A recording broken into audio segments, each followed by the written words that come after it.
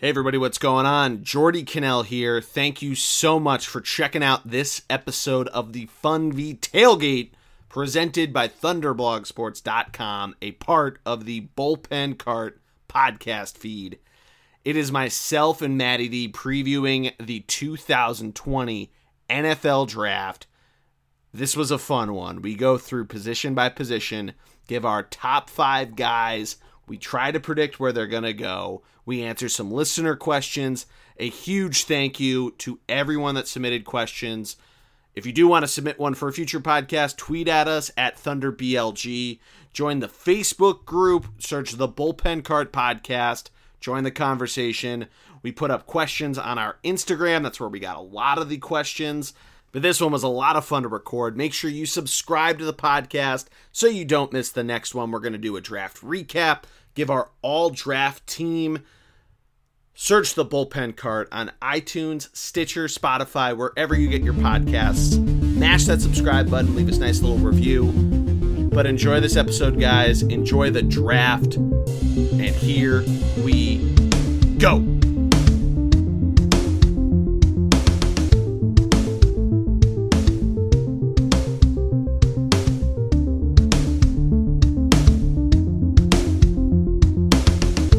Welcome to this episode of the Fun V Tailgate podcast presented by ThunderblogSports.com, a part of the Bullpen Cart podcast feed. I, of course, am the G-Man, Jordy Cannell, and joining me, as always, is the guru, our draft expert, really everything football-related expert, Mr. Matty D. How are you, my friend? Well, it's almost here. Okay, the big day. We are literally 3 days away, and there's a chance this draft is the most watched sporting event in the history of the world. Okay, seeing as there is nothing else going on, I'm ready. I'm so excited for it, and it's great now because all the sites are, all the sports websites. It's all they're talking about too, because there's not really much else to talk about. There's the Michael Jordan and the Bulls documentary. I know you watched last night. I did not, but I heard it's very good. But other than that, that's it. I mean, that's all we got. So definitely excited for what's coming up. And it should be even though it's a little different than normal, it should be pretty great. Yeah, it's going to be. I feel like a lot of people are going to watch it. People love football. You mentioned The Last Dance. It got 6.1 million viewers last night, the most for an ESPN documentary. The next highest was You Don't Know Bo, the Bo Jackson 30 for 30 at 3.6, which, Matt, you need to go watch this. The first 2 episodes were fantastic. I'm sure everybody listening here has probably checked it out. As a programming note, Emily and I are going to do a Real Sports on this on Wednesday night, so look out for that on Thursday. But back to the draft. This is going to be a huge event, and I feel like with the names that are going, and we're obviously going to do a deep dive into this, but with the names that are out there, the depth at a number of different positions, I feel like it's not even completely overblowing it to say that this might be one of the better drafts ever, regardless of the entertainment product that's put on ESPN on Thursday night. Yeah, I mean, there is still a great, the amount of talent, in particular in the top half of this draft, there's a lot. There's also a lot of teams that could go in a lot of different directions. So many picks are penciled in. They've been penciled in. We'll talk about a couple. And yet there could be some totally wacky change. That's what I'm excited for. The other thing that's really interesting is there's 2 groups of players that are particularly deep this year. And that's wide receiver and offensive tackle, deep at the very top of the draft. Wide receivers deep throughout the draft, but offensive tackle is a very deep group. That's going to be interesting to see if there's any kind of runs on those. You see that every once in a while. And if there is a run, do teams trade up? Is there an arms race that will occur for some of these talents? There's a ton of rumors out there about teams that want to move up.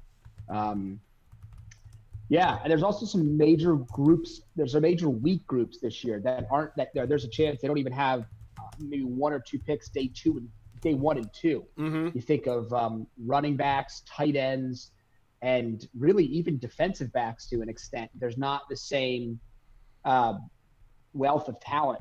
And we'll get into each position, but it's fascinating. But it's weird because the first 3 picks people have had circled in for months with this. And even the top 10, I mean, there's a movement of them, but there's a general, we know what position will be taken if there are no trades. But it's the order of some, like the order of tackles taken, the order of quarterbacks taken, the order of wide receivers taken. That's got people very confused. And as you mentioned to me, there's going to be some, before we started, there's going to be some gambling on this. It's going to be a tough one in terms of the gambling addicts out there to figure out who goes where. Yeah, it's as Matt just mentioned, a buddy of mine sent me a draft pool that you can do this basically on any site you play fantasy football on, but we're doing it through the NFL's website. But basically, you just pick players. And I remember ESPN did this the year LeBron went to the Heat, the decision, because that free agency class was so wild of trying to say, oh, LeBron's going to go to this team, Chris Bosh is going to go to this team, so on and so forth. And I kind of used some research I did for this. I kind of used some mock drafts to go off of where I was going, and we're going to talk about a few of these picks. Basically, the idea that we're going to do is that we're not going to do a mock draft. We're going to, eventually, Matt and I are going to pick our all draft team, but we're going to go through each position group and kind of rank them and talk about where we think they may fall in sort of a pick range, whether that's in the first round or second, third round on Friday, or their Saturday pick, or so on and so forth. I don't think anybody in the top 5 of a position would be an undrafted free agent, but crazier things have happened. That being said, spoiler alert, none of those picks are going to have that. But yeah, this picking the order, Matt, there's some takes out there and there are some locks, and I feel like the first 2 are almost surefire. The third one has been penciled in, but I've seen some other ideas of who the Lions might take at 3. But what position group do you want to start at for this thing? Well, I say we start right at the top with the most important position in maybe all of sports, and definitely the most important position in all of football, and that's the quarterback position. All righty. You mentioned that everyone pretty much has penciled in from day one, in particular after the incredible performance he put on in the national championship game and all throughout the college football season. The Bengals will go with Joe Burrow. What's weird to me is that, think of the last can't miss, undisputed best quarterback prospect ever. My lifetime, it's probably Andrew Luck. So when Andrew Luck was at Stanford, he checked every box. And yet somehow into the draft process, even though the Colts always were going to take Luck, Robert Griffin rose all the way up as a competitor to Andrew Luck in terms of his draft prospects.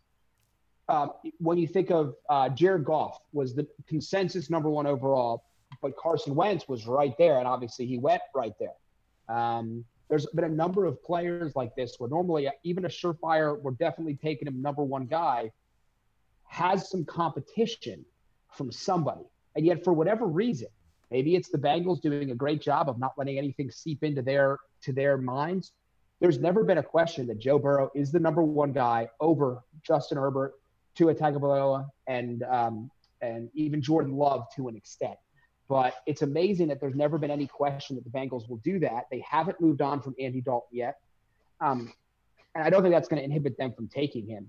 But I guess the question is, do people know what the knocks on Joe Burrow are? Because no one's talking about him other than he's going to go number 1. You know what I mean? No, that's a really good point. And yeah, I think it's not going to be like when Jamarcus Russell was a consensus 1, or at least for the 2007 draft, where the Raiders still used the 12 minutes or however long they were giving him at that time for it.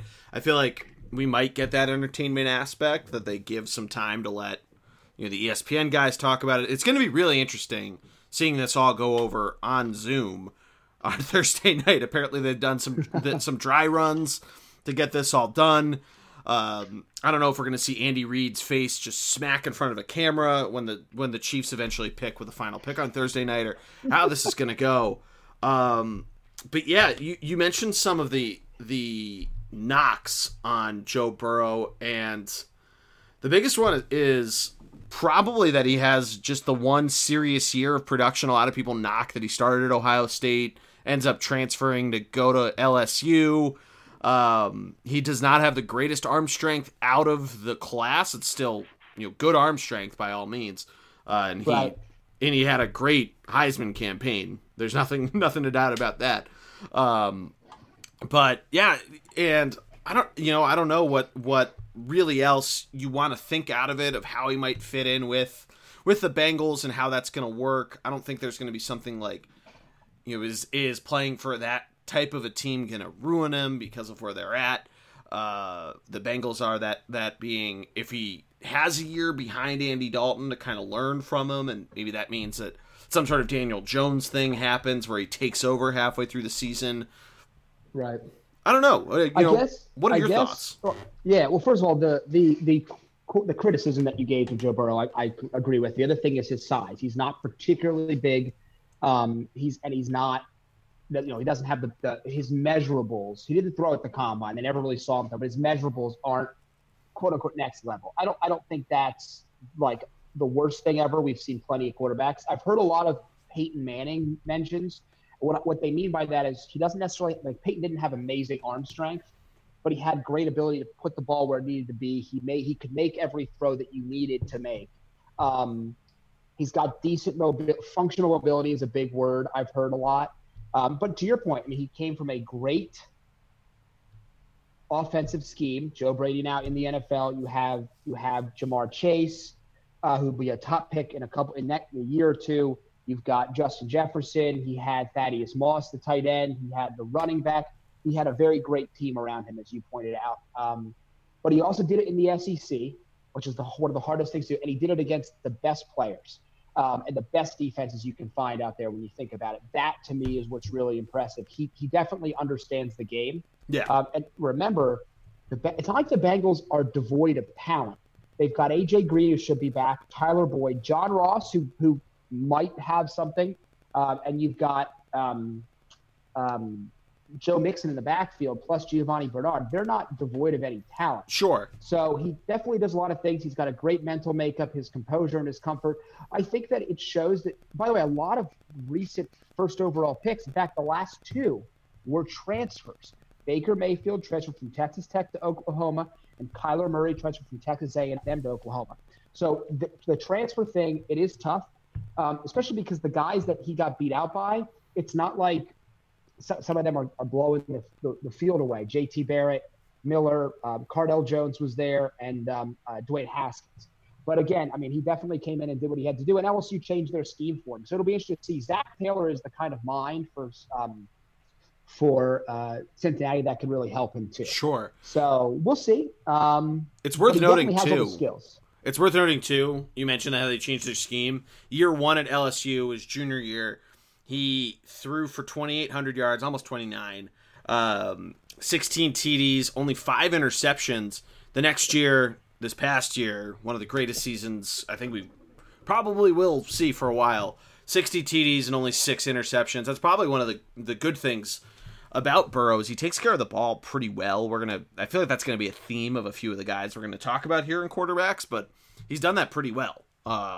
So I'm very hopeful that it goes well for him with the Bengals. I know we have a fan question, or technically two, from our buddy Tommy that we'll cover in a little bit. I think we'll try to do them towards the end of the podcast. But I think if you're a Bengals fan, you got to be pretty excited if all things hold up, nothing crazy happens, that Joe Burrow is one of the people protesting in Columbus. I don't know if they're actually doing it in Ohio, all those random free whatever state protests and all that stuff, or if he got caught with some narcotics, or someone that shouldn't be quarantining in his own home for dollars.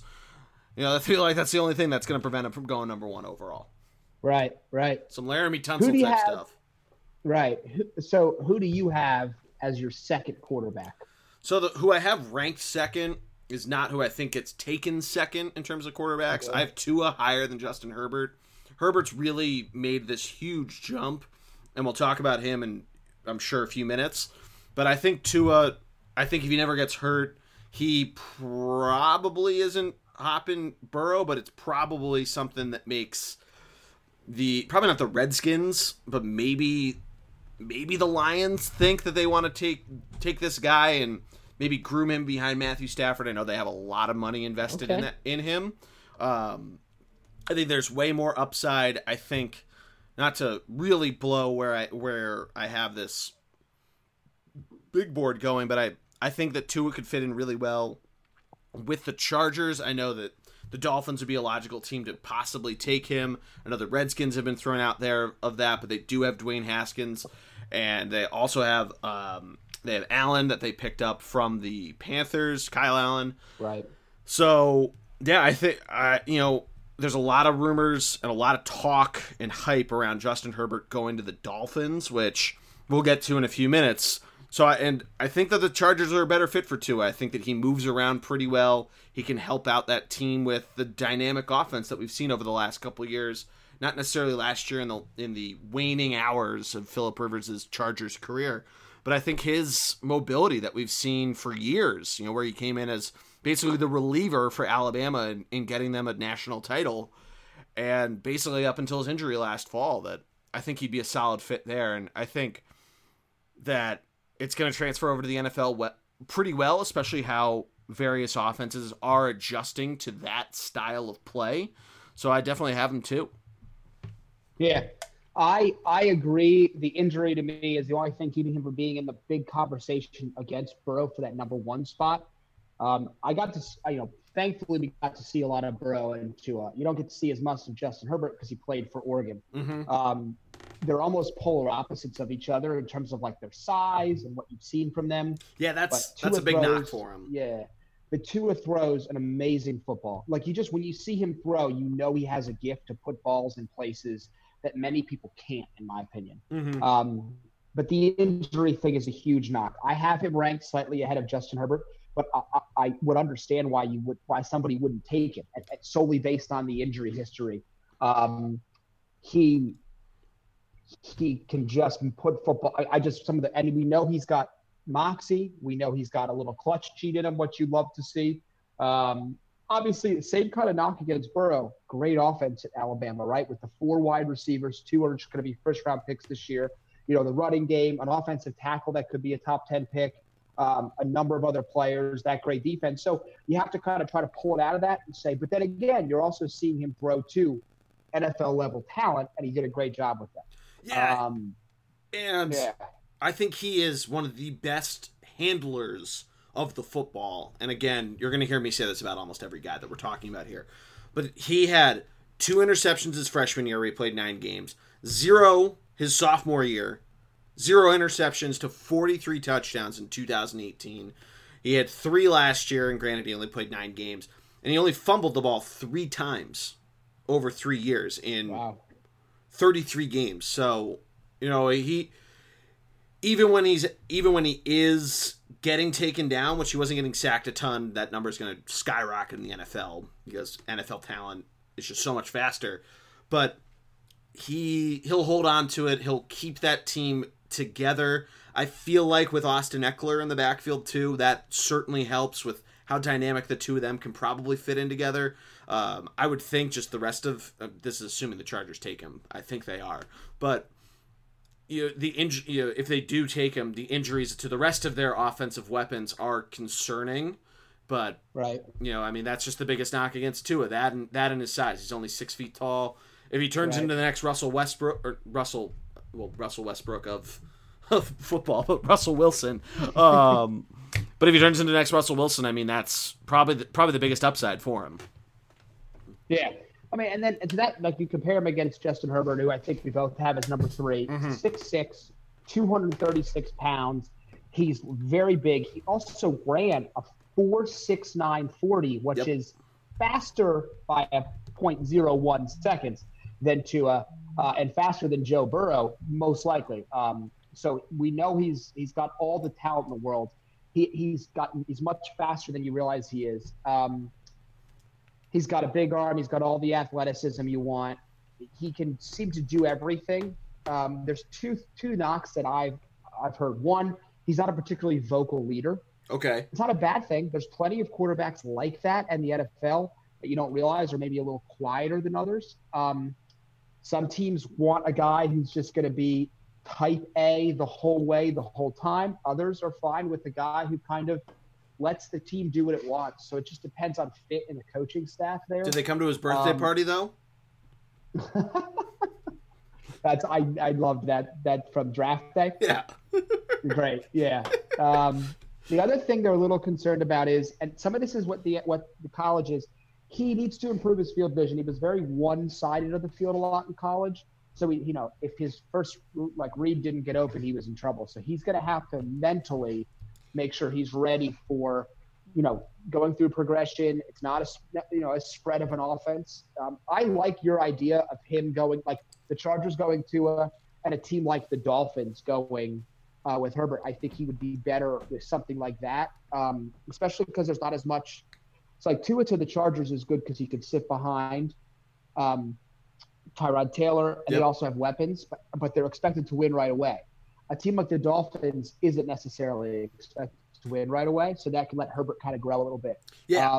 But I have him firmly at number 3, and to me, this is where those are the big three, and then I think there's a big drop off here. No, I totally agree with you. I think it's a huge drop off. I know some people have Jordan Love going in the first round. I don't. We'll talk about him in a second. But to kind of shed some light on Justin Herbert and his skyrocket. For one, you mentioned it, very inconsistent. I don't know what the best word to use for his final few games of this past year was, because he wasn't bad. He had 3 touchdowns in the Rose Bowl, but nothing jumps off of the paper when you look at it statistically. He has throws for over 300 yards in a loss at Arizona State, but throws 2 interceptions. Then he never eclipses 200 yards again, but he gets it done on the ground a little bit. He helps out the team. They have these wins that are certainly clutch. The Civil War win against Oregon State, and then the Pac-12 championship where he got it done there. He again statistically wasn't the biggest factor, but the team put up 37 points, so there's at least some on the field leadership there. And then the Rose Bowl win where Wisconsin ends up coughing it up and he ends up having those 3 rushing touchdowns.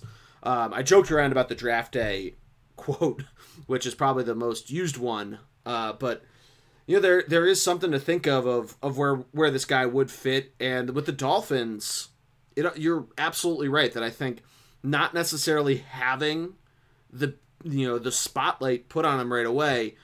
Everything is turning on to the Bills with Tom Brady leaving the AFC East. The Patriots are still to be, nothing to think that they're a walkover at this point. So it's between those two teams. So if they go 1-5 in the division, 2-4, depending on how the Jets shake out, I don't think anybody's going to be that upset with him if he's starting right away. And they're 4-12 or 4-13, I guess, if they end up going to whenever the 17 game schedule ends up getting implemented. But considering where we're at in the world, but I think the biggest thing of why I'm buying more and more into him going to the Dolphins is that so many more analysts are talking about it, and there's so much more hype surrounding this coming out of the Dolphins camp. And granted, reading mock drafts and taking people just guessing at this is not the best way. If we're going to put it back into gambling terms, you're going to go broke trying to do that sort of thing. But what made me think about this more, and we're just going to use last year with Daniel Jones, of how many people said Daniel Jones is skyrocketing up of draft boards. You and I think, had this same conversation of, really? The guy from Duke is going that high? And lo and behold, the Giants take him 6th. So I think there's something behind it if these rumors are coming out of there that we should probably start to trust into. It happened with Josh Allen in 18. It happened with Carson, like you mentioned, in 16. Even with Mitch Trubisky from North Carolina, it happened where the Bears traded up because they felt like there was going to be a run on quarterbacks. And you can laugh at it all you want, but he was actually a decent prospect coming out of UNC. So, I'm buying into it there. I feel like, it'll be really interesting to see how his career develops and what the Dolphins end up doing, because they do have 2 other picks outside of the 5th one. That's where I'm at with them. And then you mentioned it. It's a big drop, I think, from 3 to 4.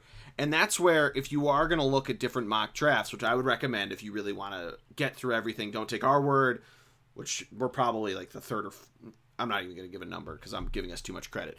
But you should look at CBS, you should look at Fox, you should look at the NFL Network, ESPN.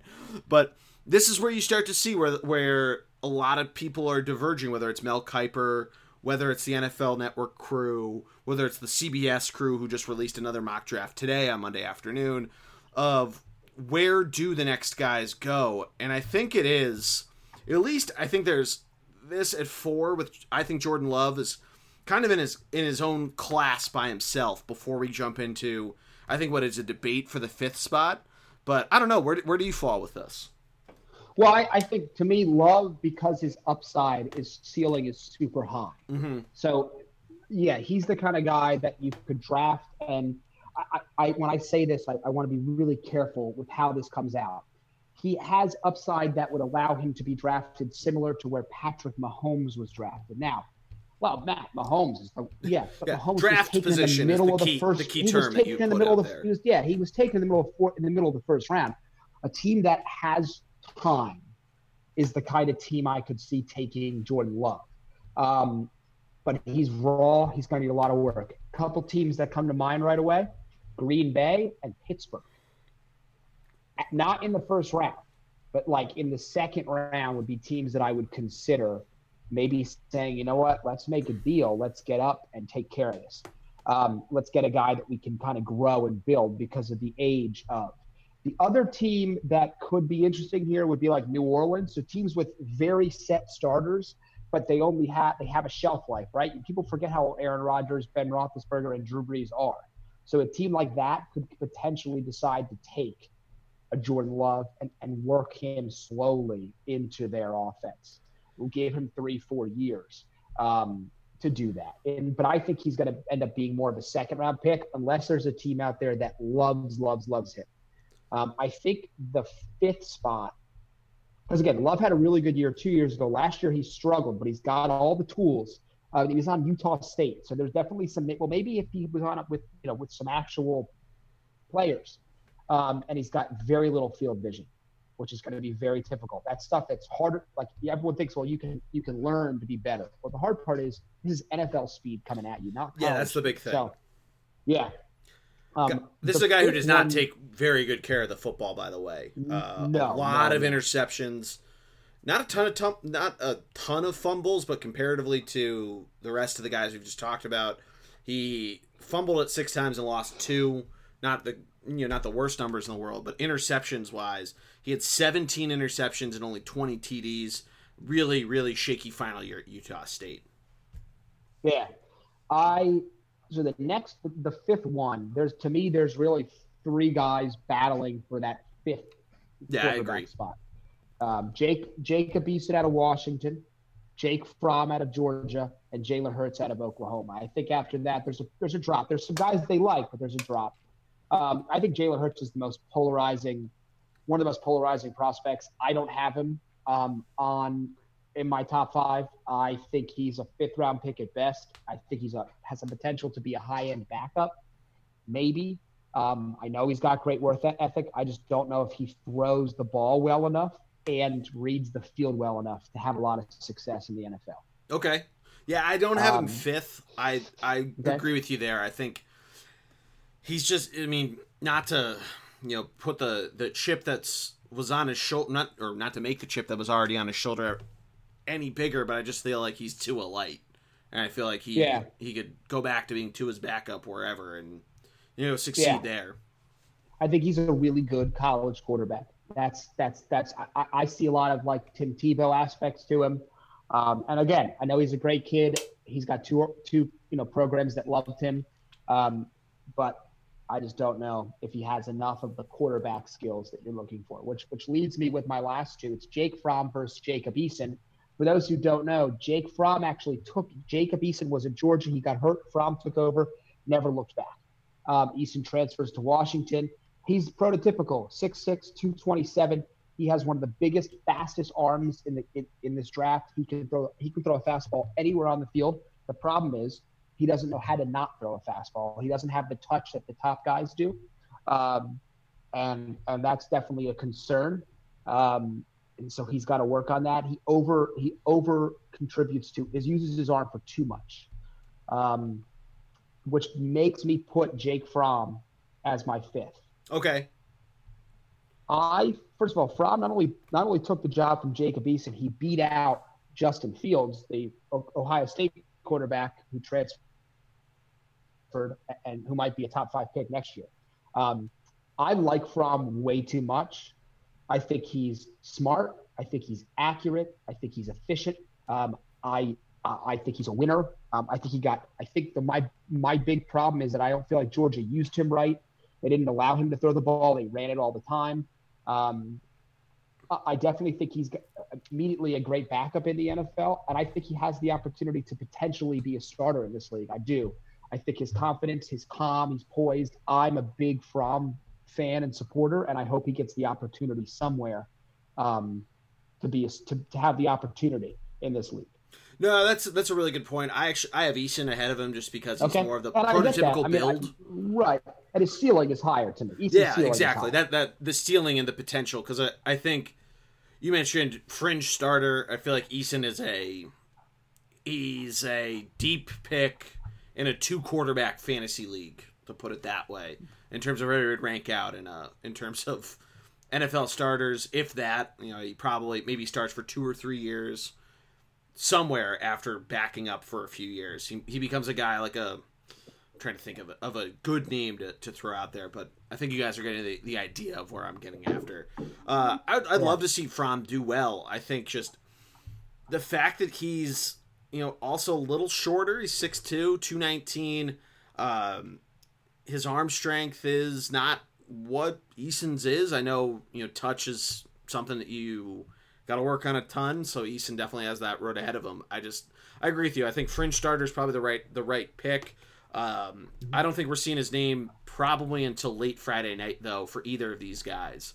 No, yeah, I think there's gonna be the big drop. Yep. Yeah, which I don't know if we can do this with every position, but do you think there's a guy, we'll call him Mr. Saturday, a guy that gets taken 4th round or beyond, that if your team took him, that you should be somewhat excited to have this guy in your roster? Is there a guy for quarterbacks in this realm? No. Again, I that's why I like Fromm. I feel like he has a little gut. You got to go have a little gut check to him. Sure.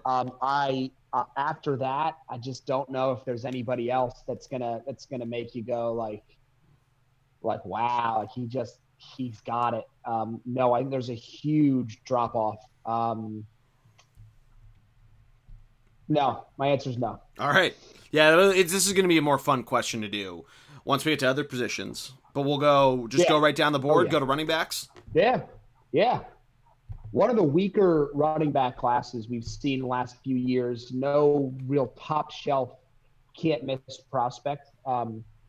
There's a consensus, if you will, at number 1, and I think there's 1 and 2. There's the 2 big ones. One surprised me. I still put DeAndre Swift as my number 1. Did you agree with that, or did you go in a different direction? I have Jonathan Taylor 1. I just think the size gives him a bit of an edge Absolutely. Granted it's 5'10" to 5'8", but I just think he's a bigger guy. He's a little more of what you would expect out of that size. Both of them are great options. And I think it depends on which team ends up taking each guy, because Taylor can adapt and can be a bowling ball. But DeAndre Swift, we were talking about Austin Eckler. If you put him in that backfield, given Tua's in I almost said San Diego, in the Chargers system, that becomes a really good fit of just seeing 2 guys that are very dynamic in that aspect. Almost move DeAndre Swift out and let him have a swing pass or a short in slant or something. Maybe not going over the middle, so maybe like a 5 and in. But I think that both guys bring something different to the table. It just depends on who's drafting them. Right. I would tell you the one. First of all, Jonathan Taylor 4.39 40 blew me away. Yeah. Shows that he's got speed. I knew he was a home run hitter, but that really surprised me. My biggest concern with him is the amount of carries that he got in college. Like Sure. He touched the ball. Like a Melvin Gordon effect? Yeah. And so same place. Yeah, Wisconsin. So can he stay healthy? I think is something that teams will be concerned about. 17 career fumbles also doesn't help. That's a good point. So I definitely think there's a concern there. I don't feel like I would be comfortable making him an every down back because of something like that. Just like wear and tear on him. DeAndre Swift has a little bit less of that wear and tear. So many backs at Georgia, right? He was behind Nick Chubb and Sony Michel. He had to split carries with Elijah Holyfield there. So I have heard that they like him better than Josh Jacobs a little bit, actually, but not Saquon at all. They think he's a little better than Sony Michel and Nick Chubb. He was so good that he got carries when they were there. They think he's faster than Chubb is, and Chubb is fast. Oh, yeah. So I like Swift a lot. I think an Alvin Kamara role would make sense. So he's got good burst. He can accelerate. He can catch the ball, and not as many touches. So that, to me, is a huge deal. Yeah, absolutely. They're really close, though. Yeah. I don't think you can make – I personally don't think you can make a mistake in either one. And I could see a team trading back in late in the first to get that fifth-year option that a first-round running back gives you. Ooh, that's a good call. That's something you have to think about if a team is like, you know what, I want to jump in and snag somebody. The Chiefs make a lot of sense. They could just stay at 32. I have the Chiefs taking Taylor. And I actually have DeAndre Swift going ahead of him, but I like Taylor more. Okay.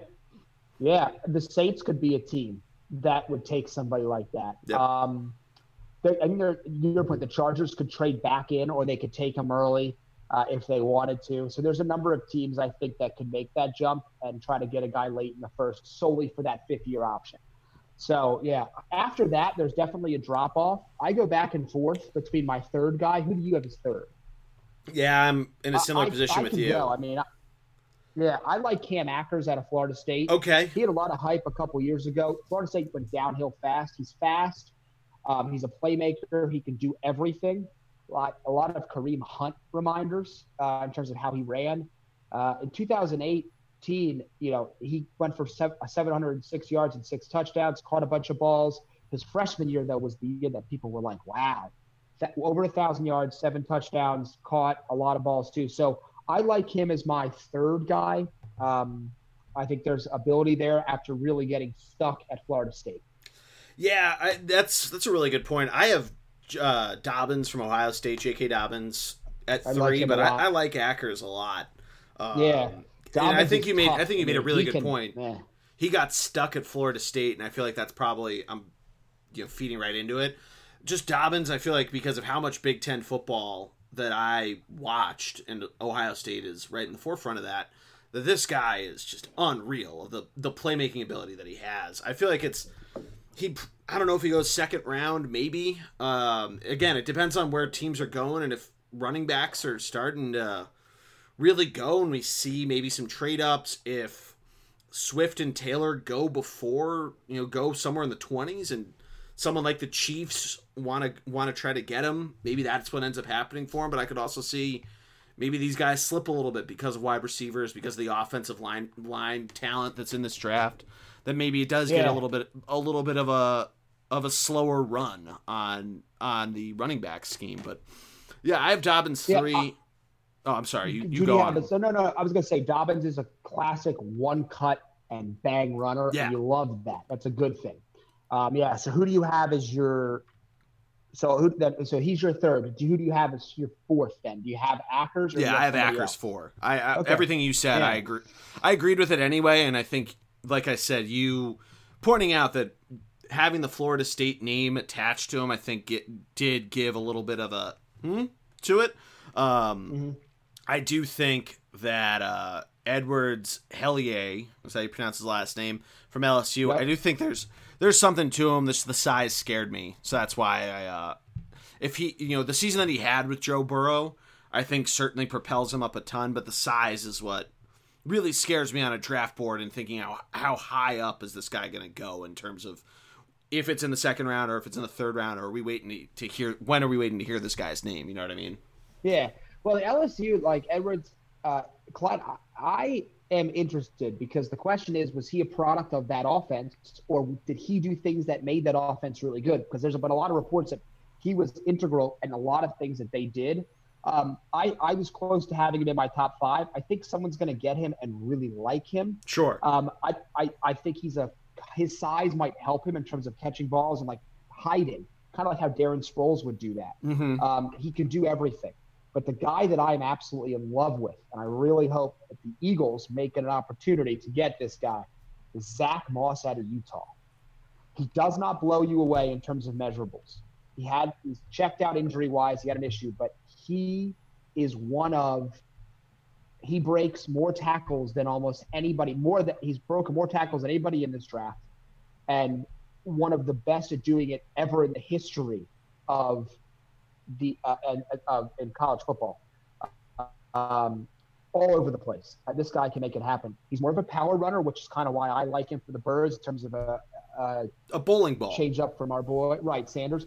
He's 5'10", 222. He can bash with the best of them, and he can catch the ball a little bit too. I really like Zach Moss. He might be the steal of the draft for me. This is the guy that you asked me, somebody who would be that Mr. Saturday. If a team that gets him, I'm excited to see what he can bring. Yeah, absolutely.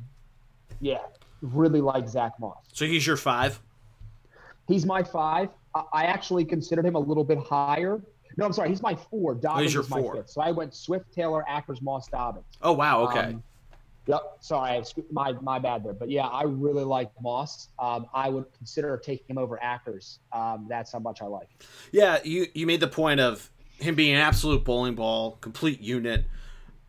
The fact that he just gains yards is something that you got to be excited about. I mean, that's basic take of the year.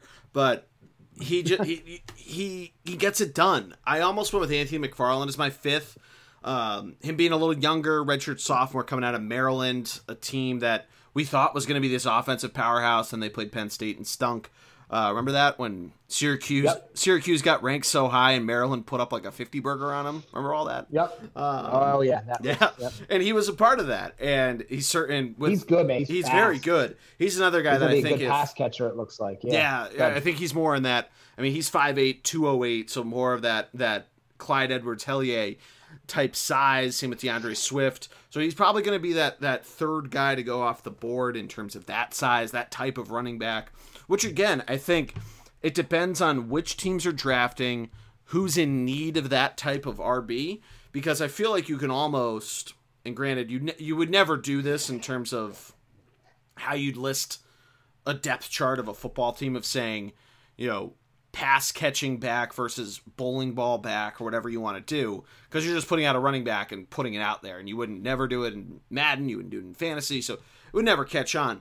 But there is probably something like that of thinking, using the Birds, Miles Sanders is this guy that has this dynamic ability to go out in routes and catch the ball and make those couple cuts there. But we can use a Zach Moss, we can use a Derrick Henry, like what the Titans have, to be able to do that type of effect. So there's something there, but you're also not going to say now in at catching back versus now in at running back. You know what I mean? Yeah, right.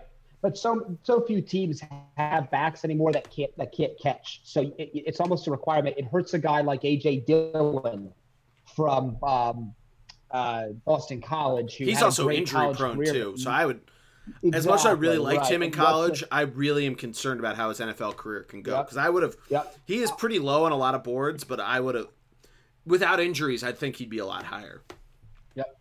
I think he could be a fullback kind of thing. Yeah. That's a good call. A couple of other guys, because I always like running backs. They come out of nowhere. Keyshawn Vaughn out of Vanderbilt's a guy that had a lot of success at Vanderbilt. Oh my God, in the SEC, like him, he's got some speed. He's got some power. He can run guys over, kind of under the radar. So watch out for Vaughn. Also, Darrington Evans of Appalachian State is one of my small school prospects who could flat out fly. I think he's similar to what we're talking about, that guy that might have the ability to do stuff like that. 4'4", 40, 4'4", 140, so he can move. We'll see, but there's another under the radar guy that I'm pretty high on. How do you feel about Eno Benjamin? I was close to throwing him there. He was an honorable mention for me. Yeah, I think, the Arizona State product, change of pace back mostly. I don't think it can be a starter. Took a big workload, but definitely produced. Had 300 carries in 2018, I should say. Yeah. But had still a lot of carries this past year. But he can catch the ball. Seems like he can do everything. But I still think he's probably more change of pace. But I do like him. Another guy that, like, if the Eagles were to draft him, I'm definitely happy. Okay. He's definitely one of those guys that would make me like, okay, good. We got a good back who can be in that rotation. Awesome. Most of the guys really only think there's two backs that are really one back to me is DeAndre Swift, just because of Jonathan Taylor's potential workload issues that I see as a 3-down. A team will let him be a 3-down back. Again, Taylor has the skills. I just don't know if he'll hold up. Solid. Let's move on. Wide receivers. Yeah. Could there be a deeper class like this? You should be excited with this. This is unreal how many wide receivers there are out there. This is going to be fun to talk about the wide receivers. It's going to be fun to see where everybody goes. Let me ask you this question. Do you have a big three or a big four? I have a big four. That's the argument I'm a big four guy. I like them all. Okay. Gotcha. So, but gun to your head, don't even think of Eagles. Who is your number one wide receiver? CeeDee Lamb. Okay. We talked about him last August, and he did nothing but impress all year. He is incredible to watch, and he's going to be a lot of fun to watch in the NFL. Definitely don't disagree. I've heard DeAndre Hopkins, Devontae Adams in terms of abilities. They consider him having a pretty high ceiling. 6'2", so he's not small. Not huge, but not small. 4'5", 40 is going to be fine. And by the way, other interesting thing too is like when Jalen Hurts comes over, they don't have the same passing game as they did with Kyler Murray or Baker Mayfield. Lamb didn't complain. Yep. Just kept doing his thing. You're right. He kind of gives you everything you're looking for. Had a great combine. I've only heard really positive things for him. Speed is the only, he's not necessarily as fast, but does he need it? Because speed's not everything. You got to have agility, acceleration, route running, that whole 9 yards. So that I definitely like. So I'm going to tell you though, he's actually my number 2. Okay. Jerry Jeudy is my number 1. Okay. I think that he's a little faster, but that's not why he's my number 1. I think that people are overlooking him because of the 40 time of Henry Ruggs and some of the stuff we've seen from Lamb in the offseason process. I think Jeudy can do everything you want a guy to do. I see he comes from obviously a program just like Oklahoma that's produced a lot of really good players, but he runs incredibly good routes. He has the feel of a wide receiver to me when I watch him. He can do everything you want a guy to do. I think he's a true number 1. I think he does a lot that Calvin Ridley does. I just really, really think Jerry Jeudy has the opportunity to be the best wide receiver in this class. Which is no small feat. Yeah, it's really close between those two. Oh, yeah. I have them as my 1 and 2, and I think there's a small gap, but those two guys as pure number 1 receivers that give you everything: possession, speed, big play, short passes. They give you they run the whole route tree to me. I really, really like Jerry Jeudy, and I would have him go number 1 to a team that needs a wide receiver.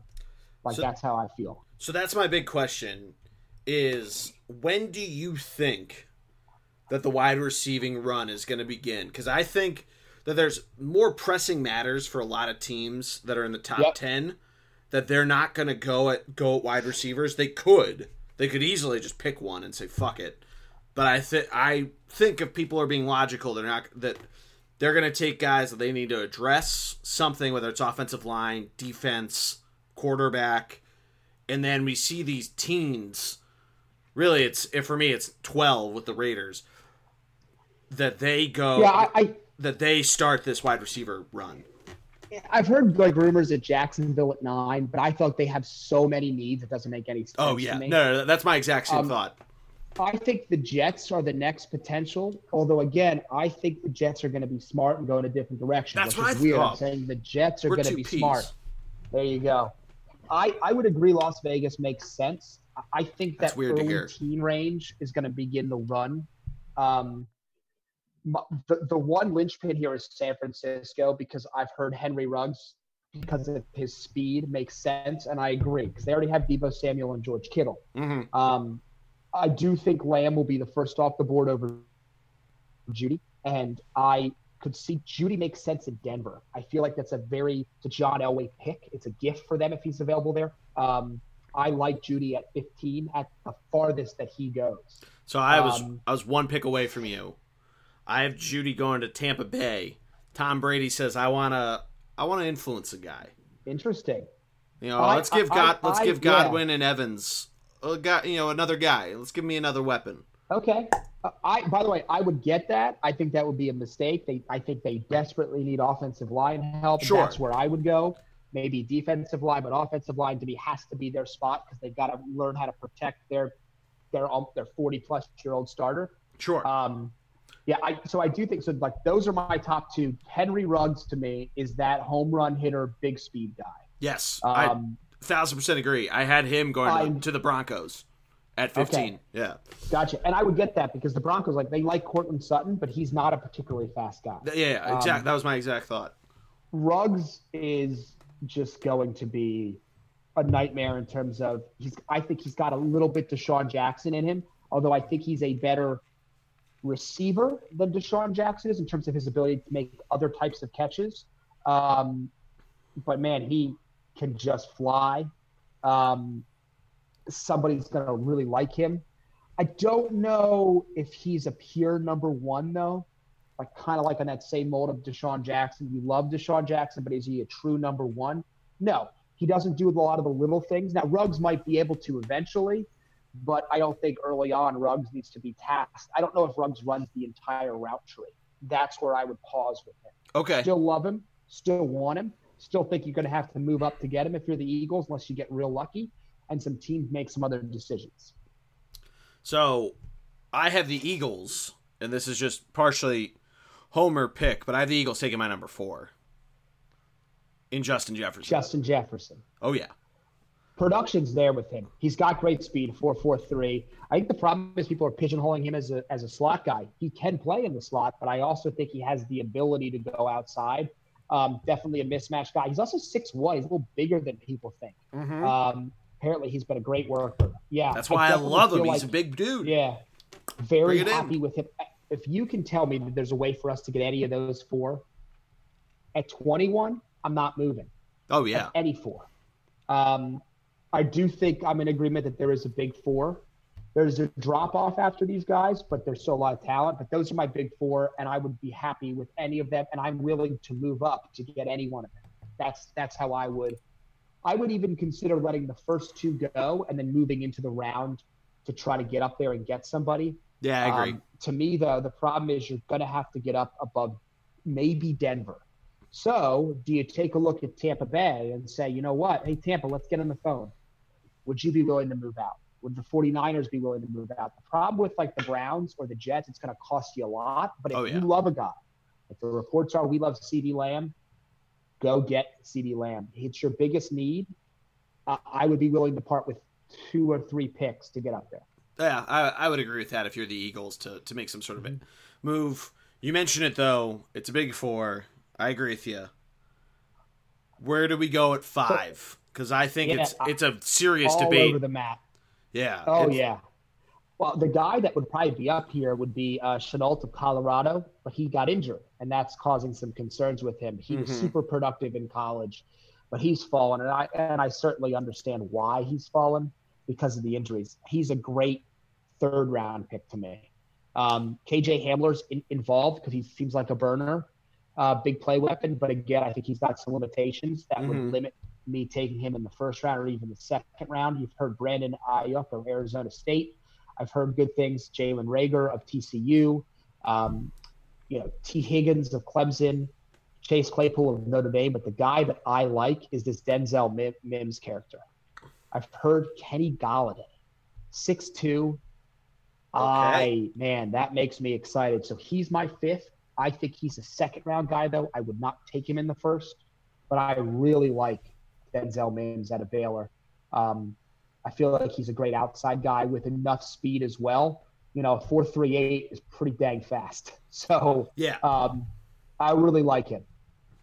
So I have T. Higgins fifth, and I do think that if the run happens early enough, that some of these teams towards the back half of the first start to think it. I feel like maybe the Packers take him. That's where I have him on my first round board. I just think add something for Aaron Rodgers to work with and to help mold and give him another opportunity. I know some people are thinking maybe Aaron Rodgers, you even mentioned it, to get a quarterback to mentor for a few years until, whatever ends up happening with the rest of his career, whether it's he moves on somewhere else or he retires or whatever. But I feel like they want to try to give him as many weapons as possible and show that he can win outside of that first and only title, which will have been 10 years at that point if the Super Bowl is played in February 2021. But I like him a lot. He's a big guy. I feel like he didn't have the best 40, so that's something that I feel like really hurts his stock, but he did pretty well on some good Clemson teams, and I feel like Aaron Rodgers and Matt LaFleur and that whole squad, they like guys from good teams. I definitely agree, and I think so. T. Higgins, to me, I think is getting a little undervalued as well. I think what problem is that Eagles fans, we don't want him because he's not fast. And I agree with that. Like, he doesn't fit what the Eagles would want, but I think he's got a lot of potential. He's tall. He's a volleyball type guy. A lot of Alshon Jeffrey with a little more athleticism because he's younger. Yeah, absolutely. I would be fine. I wouldn't like him on the Birds, but I definitely think that a team will take him and potentially be very happy with what they get. Yeah, absolutely. So let's move on. Do you want to do tight ends or do you want to go offensive line? I want to make sure I toss out one other guy to keep an eye on. Okay. A little bit later in the draft is the clone of Randall Cobb, Lynn Bowden out of Kentucky, where Randall Cobb came. He was a quarterback. He's a wide receiver. He's got a lot of stuff going on. 4.49 40 is his projected. I think he could be Randall Cobb, which if you remember Randall Cobb for the first couple of years, there's a guy to keep an eye on. So Lynn Bowden out of Kentucky. Also, Donovan Peoples-Jones, Michigan man. Struggled a little bit, but a lot of that was quarterback play. If someone takes him late in this draft, I think they might have a guy they could really like. Yeah, I like that a lot. Yeah, deep guy. Those are good picks. Joe Reed could be a guy you hear some good things about in a few years from Virginia. Same with James Proche out of SMU. I feel like yes. Proche's got a lot of buzz as a late round guy. Yeah, solid right away. Solid couple years for the Mustangs. Yep. That might be a real sports we do soon is Pony Excess. Just to throw that out there. I like that. But tight end. I mean, you brought up tight ends. Yeah, let's do tight ends. Barron Cupboard, is the best way to put it. If you need a tight end, you're not in the right draft. Do you want to do top three then, or? Yeah, I think it's probably better if you want to go top three because there's just not a lot. There's not a lot out Is it a better question to ask when do we first hear a tight end come off the board? I think somebody will late in the second round, possibly. Okay. Like, that would be a good one. There's not even a consensus on who the top guy is. I had Adam Trapman out of Dayton. Really nice year. Wasn't particularly fast, but some people think he could be a steal. They find him to be more of a football player than a measurable guy. 6'5", 251. So but again, I don't love him, but he'd probably be my top guy. Yeah, that's solid enough. To be honest, tight ends was the one I kind of shied away from in terms of trying to do some serious prep. Well, you got Cole Kemet out of Notre Dame, 6'6", 262. Tyler Eifert type size. Didn't produce a ton, but he's fast. Not a great blocker, so he's got some work to do. I had him as my third. Is there a reason why Thaddeus Moss is so low on so many boards? Well, I think the problem is some people are definitely concerned that he's Randy Moss's son. So is he getting the hype because he's Moss's son? He's Athletic like his father. Definitely needs to be a better blocker, though. He's got to be a guy who's very Jordan Reed-like. He's going to be outside a lot. He's going to be a guy that if he's on the field, you think might be a pass as opposed to a run, and that hurts your stock. As opposed to like a Colby Parkinson out of Stanford, who is more of a blocker. So, like, it's going to go back and forth, but that's probably why Moss is low. And again, he's also was playing in an offense with multiple first-round picks. So did he just have success because he was in that kind of an offense? Sure. All right, let's move to offensive line because tight ends are a little barren. But, Matt, I feel like O-line is going to be another one we hear a lot, especially on Thursday night. But I feel like the entire 3-day period of the draft, we're going to be hearing a lot of offensive linemen coming off the board. Well, you build at the lines, and good, smart teams will do this. The weird thing is there's a big 4 tackle group here, and no one knows who teams like the most. Mm-hmm. They all measure very equally in a lot of ways. You've got Tristan Wirfs of Iowa. You've got Andrew Thomas of Georgia. You've got Jarrett Wills of Alabama, and you've got Mekhi Becton of Louisville. All 4 could go first. All 4 could go last. There's not a ton of known quantities here. So this makes it difficult. Sure. Andrew Thomas was the guy all year that people thought would be the first guy taken, that he was the best. He played in massively big games at Georgia. They like him. I think he probably has, to me, the highest ceiling, but he needs to be more bendable is a word they use to take care of fast speed rushers off of the edge. I have him as my number 2. He's 6'5", 315. He's big time, and he's played in big time games. Okay. Where do you have Thomas on your board of the 4? I have him 3rd. I really like Tristan Wirfs out of Iowa. Okay. I feel like the corn-fed boy is going to go to the Big Apple and do some serious work for Saquon Barkley and the New York Giants. And then I have Wills as my number 2. I have him going to help out Kyler Murray with the Arizona Cardinals, although I feel like they could take any of these guys and hit a home run. Thomas, I mentioned it with the Jets that I think they do the logical pick and take an offensive lineman, so I have him going there. I feel like that he may really help out that squad and what really needs an offensive line and has for the last couple years, and is focused on some other things. So that's where I have him. I feel like you mentioned it, though. Any of these guys could be an absolute slam dunk. I feel like Becton is a guy who I feel like could be the best. Good. And I have him actually going 3rd. I have the Browns taking him just because he's so huge and could be a great addition to that offensive line to help out Baker Mayfield. But I like Thomas as my number 3. Gotcha. Yeah, so I think in terms of plug and play, I think tackle plug and play, Wills and Thomas are my first 2. Okay. If you want a guy day one. Worse, he before the draft process, he was actually more of a guard or right tackle prospect. He blew people away at the combine. It gave some front offices the ability to think that maybe he could be a tackle, especially left tackle. But I have heard that some teams think he would be a superstar guard because of his abilities. Same thing, though. If he's another guy that needs to work on the speed rush, which you hear a lot in college. It's all about trying to work on that speed rush because they have to learn how to, kick out faster.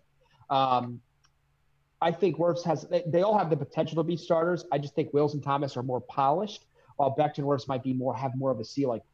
Becton's 6'7", 357. He's a big boy. He runs fast. Right. He's a freak. There have been some concerns about his love of football, which is a little concerning at times. Interesting.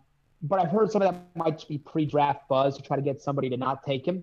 He's the guy that needs to get, which sounds weird. He actually needs to get stronger and more physical. He needs to get that mentality of being a bull. He appears to be better against the pass. Some teams will like that in today's NFL, but they think that maybe a 3-4, defensive end like J.J. Watt would simply honestly run him over, which again sounds wild because of his strength, because of his size. but it happens. Yeah. But Beckton's a big time. Like Wills, same with Thomas, played in a lot of big games. He was a right tackle at Alabama, but don't let that fool you. Tua was a lefty. So he was the blind side blocker for Tua, which is important. But a team could also do what like the Eagles did with Lane Johnson and place him in as a right tackle. Lane's the best right tackle in football, in my opinion. It's not even close. Hell yeah. The Giants could be the first one. I think the Giants are in an interesting position. We're going to talk about them in a little bit. But I do think the Giants could be the first team to take an offensive tackle. I think they should be. If they've had but I don't think they will because they signed Nate Soldier to that big deal. How can you do that? But the Giants could do it. I honestly think starting at 4, he could be taken. I think the farthest someone will fall would be the Buccaneers at 14. I think all 4 will go before that. I think 14 is the absolute last spot a guy would go. Yeah, I have all 4 going through the first 11 picks, so I agree with you there. I think them and the quarterbacks, the 3 of them, are going to definitely be within that at least top 14 to be conservative on your prediction. And I think there's different guys that sneak in there. We're going to get to it in a second when we get to defensive players, but these guys are the real deal. I think it's really hard when there's guys that are this high up on people's boards and they have this size, they have this kind of speed. It's really hard to fuck up an offensive lineman first round pick. Yeah. And I think all 4, like I said, to you, like the guy, Becton would be the one guy that is my biggest bust potential concern. Sure. Just because he didn't necessarily have the same film that a lot of the other guys had. He needs to be in a good – he needs to have a good coach is what, But the size alone, King Dunlap is a usable left tackle in the NFL. Used to be an Eagle. Never was elite, but he used his size. Can Becton be that? We hope he can. Mm-hmm. My 5th would be Austin Jackson. Okay. Out of USC. USC, big 6'5", 322. Yep. Smart, decent. I've heard another guy that might be able to plug and play either at left or right tackle. He makes some mistakes, but he's pretty good. He's gotten exposed a little bit, but I think he's a really good player, and a team will be really happy with him in this maybe end of the first, but probably second round. Okay. So if one of these teams takes like a wide receiver or an offense or a defensive lineman or a linebacker, this is the kind of guy you take in the second that I have at 5th. Who do you have as your 5th? I actually have one of your guys, Matty D. I have Cesar Ruiz out of Michigan.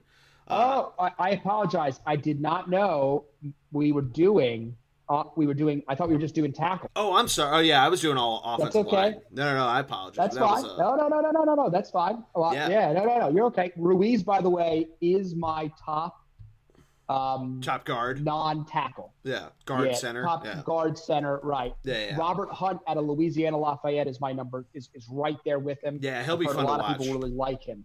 Yep. Yes, so I have him, and then as a close 6th, I have Josh Jones.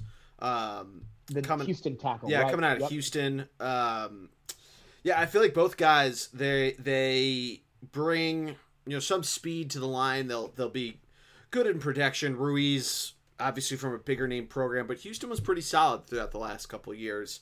Nice. Both backed up or both guarded for some good enough quarterback and running back play. But yeah, I like them both actually to go in the first round late for teams that, again, I'm thinking they probably go a little more logic. I know the Seahawks could go a number of different ways with their pick at 27, but I see them taking him, add a little more protection for Russell Wilson and the younger running backs they have there. And then I actually have the Titans taking Joshua Jones at 29th because you saw it in the playoffs. They were desperately in need of something to give a little more time for Ryan Tannehill. So I feel like that's almost a lock that they take an offensive lineman.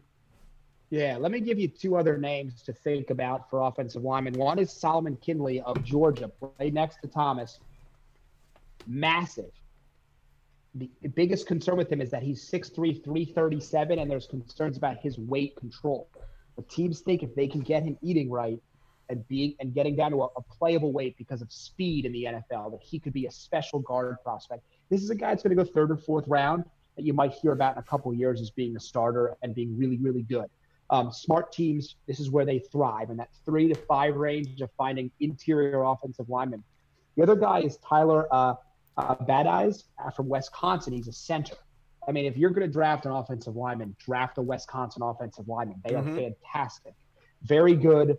Can do everything. Has the ability to pull properly, which is really nice.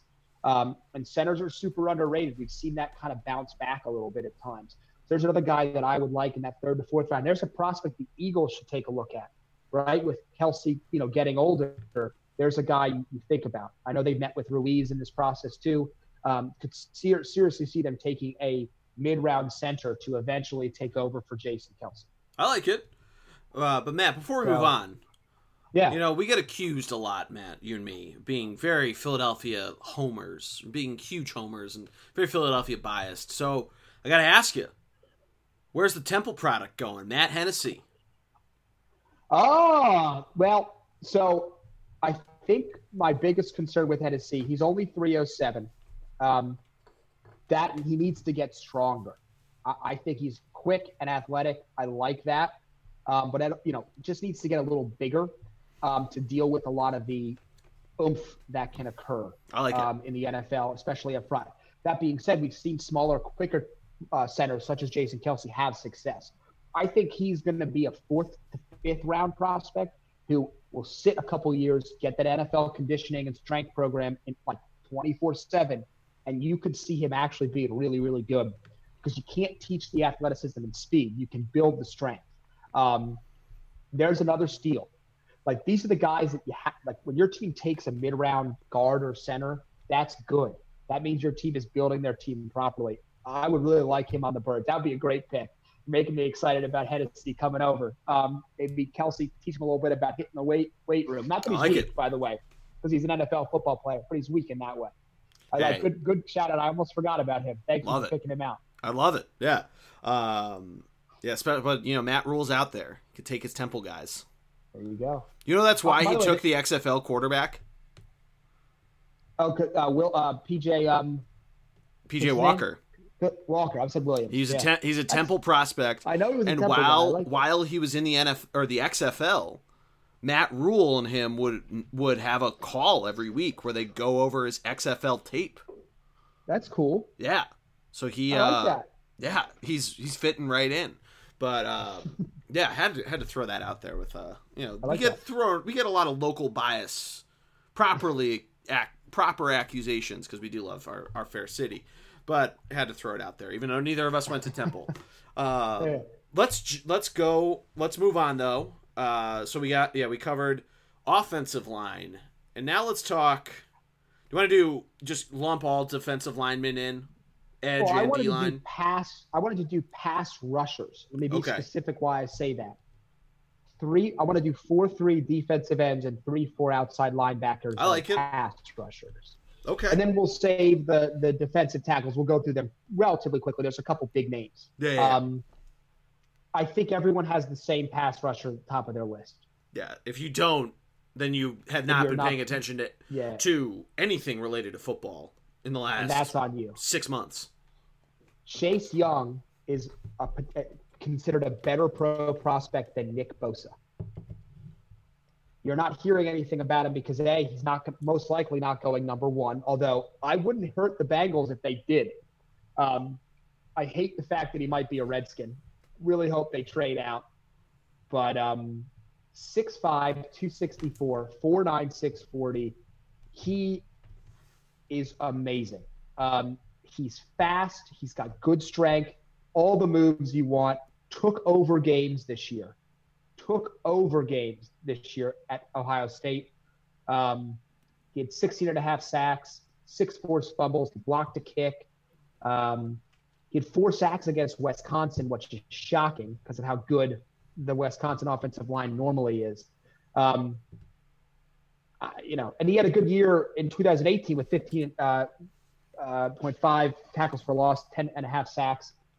There's little that you can poke at his game. Like, he is just a superstar that I'm upset the Redskins might have. Yeah, it's selfishly it's a bummer that they might, but he's gonna have a fun pro career to watch. He is, you mentioned it, the complete package, and yeah, it's going to be fun to see how he goes. I think if there's any year for us to add IDPs into our Dynasty League, this is the year. I've been pushing for it since this thing started 3 years ago, and Chase Young would be the reason why to do it. But, yeah, Nick Bosa is an interesting comparison because I feel like he has the exact opposite attitude that Nick Bosa had. This guy just loves to play football. And whoever takes him, and I'm sure it's going to be the Redskins, I doubt they're going to trade out. They seem pretty locked in, unless they seem pretty locked in. King's ransom, right? Yeah. This would have to be the RG3 trade, so almost reverse RG3 because the Redskins, gave up so much. If someone offers him three first round picks, it's going to be hard to say no. Well, that's what the Browns did. The Redskins have a lot of other needs too. Yeah. Right. Yep. Yeah, if you look at just a quick aside, if you look at what the Browns got and the massive haul they got from the Eagles for Carson Wentz and what they continued to turn that into because they kept trading a lot of those picks back, the Browns ended up getting a ton for Carson. Right. But anyway, so you continue to drive the bus here because you're with your pass rushing because I kind of did it a little differently. That's okay. My second pass rusher is a guy that actually really makes me nervous. Is Caleb Chason out of LSU. Yep, probably going to be a him. 3-4 outside linebacker. Got every measurable you want, but I see a lot of Ben Jarvis Mingo here. Oh, interesting. First round pick, also out of LSU, who had all the physical traits that you wanted, but didn't have the football ability. Now, a football mind. I think Chason might be a little bit more football smart than Mingo was. But I do think he's going to have to learn a lot of how to be a NFL player beyond just getting to the quarterback. Sure. I thought you were going to talk about injuries because that's a concern. No, the injury thing is concerning too. Yeah. But he actually does have decent pass defense skills in terms of like man to man. But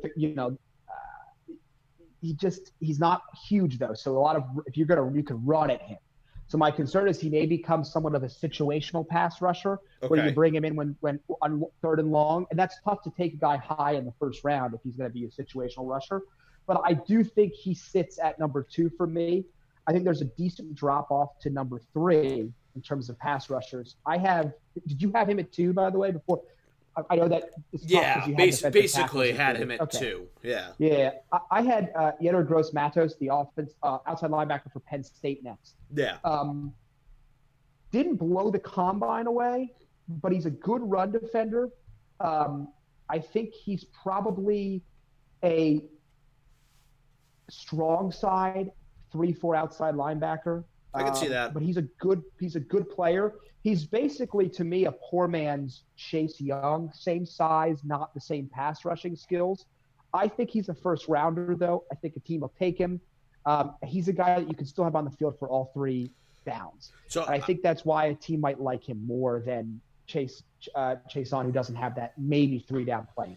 So I agree with you there. I had him 3rd I basically took what everyone in mock drafts has been calling edge players. And so I think we're actually similar in what this was. Okay. But I had him 3rd. Yeah. I had him obviously had Chase Young going 2 to the Redskins. I had Chason going at 19 to the Raiders, although I feel like the Raiders could try to do something funky with that pick.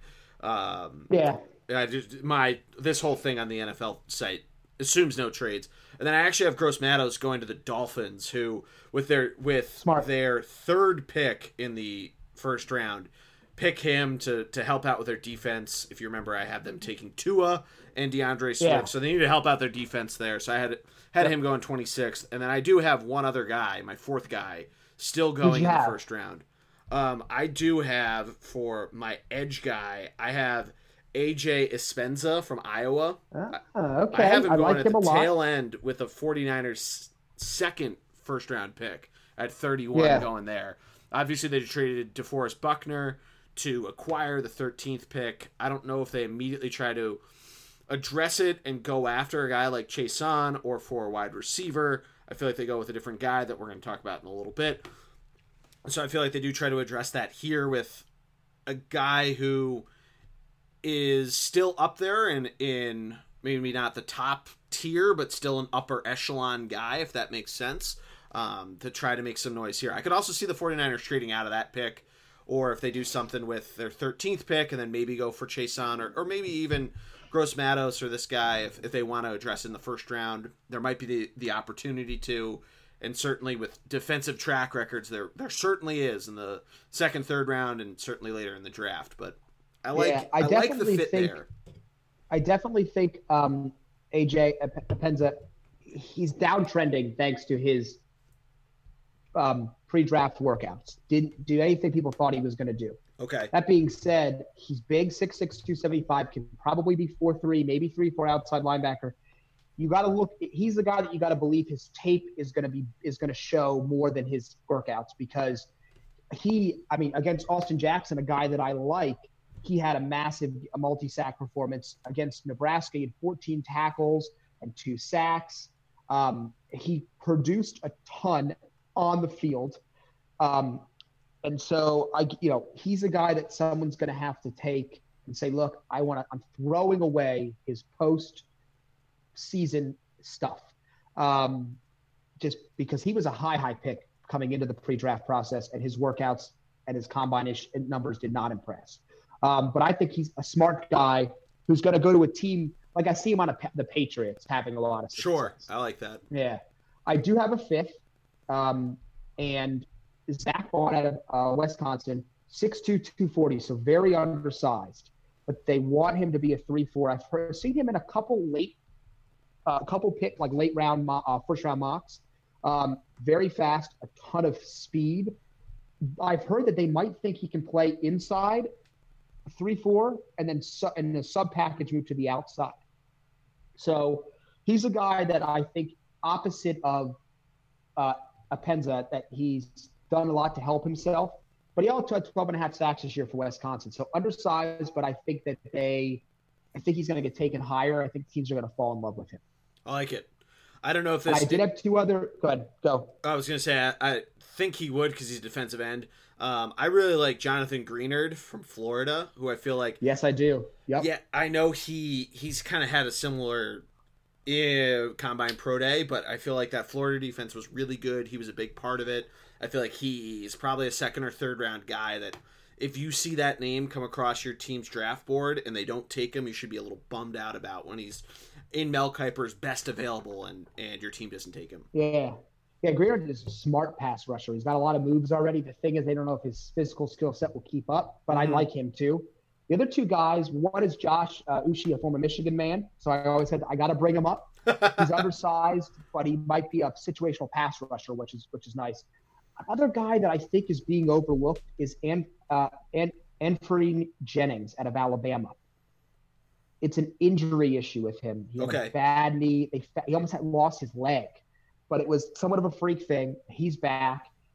4'6", 40, little undersized, but another rotational outside linebacking pass rusher. I think he's a guy that could get taken earlier or later, and either way have a productive if in the right situation. So I really like him. I wanted to throw him out as a guy that I would be very happy with if I was a team with a 3-4 defense, to take him as a situational pass rusher in the 5th, maybe 4th round. But he could go as high as 3rd if a team falls in love. I like it. Well, that would move us to defensive tackles. Yes. I think there's a big 2. Yeah, definitely a big 2. I feel like the number 3 guy is probably a second rounder, but if he pops up at the tail end of the first round, it wouldn't be totally a shock. Yep. Yeah. Well, who do you like? I mean, the big 2 is Derek Brown of Auburn and Javon Kinlaw of South Carolina. Yeah.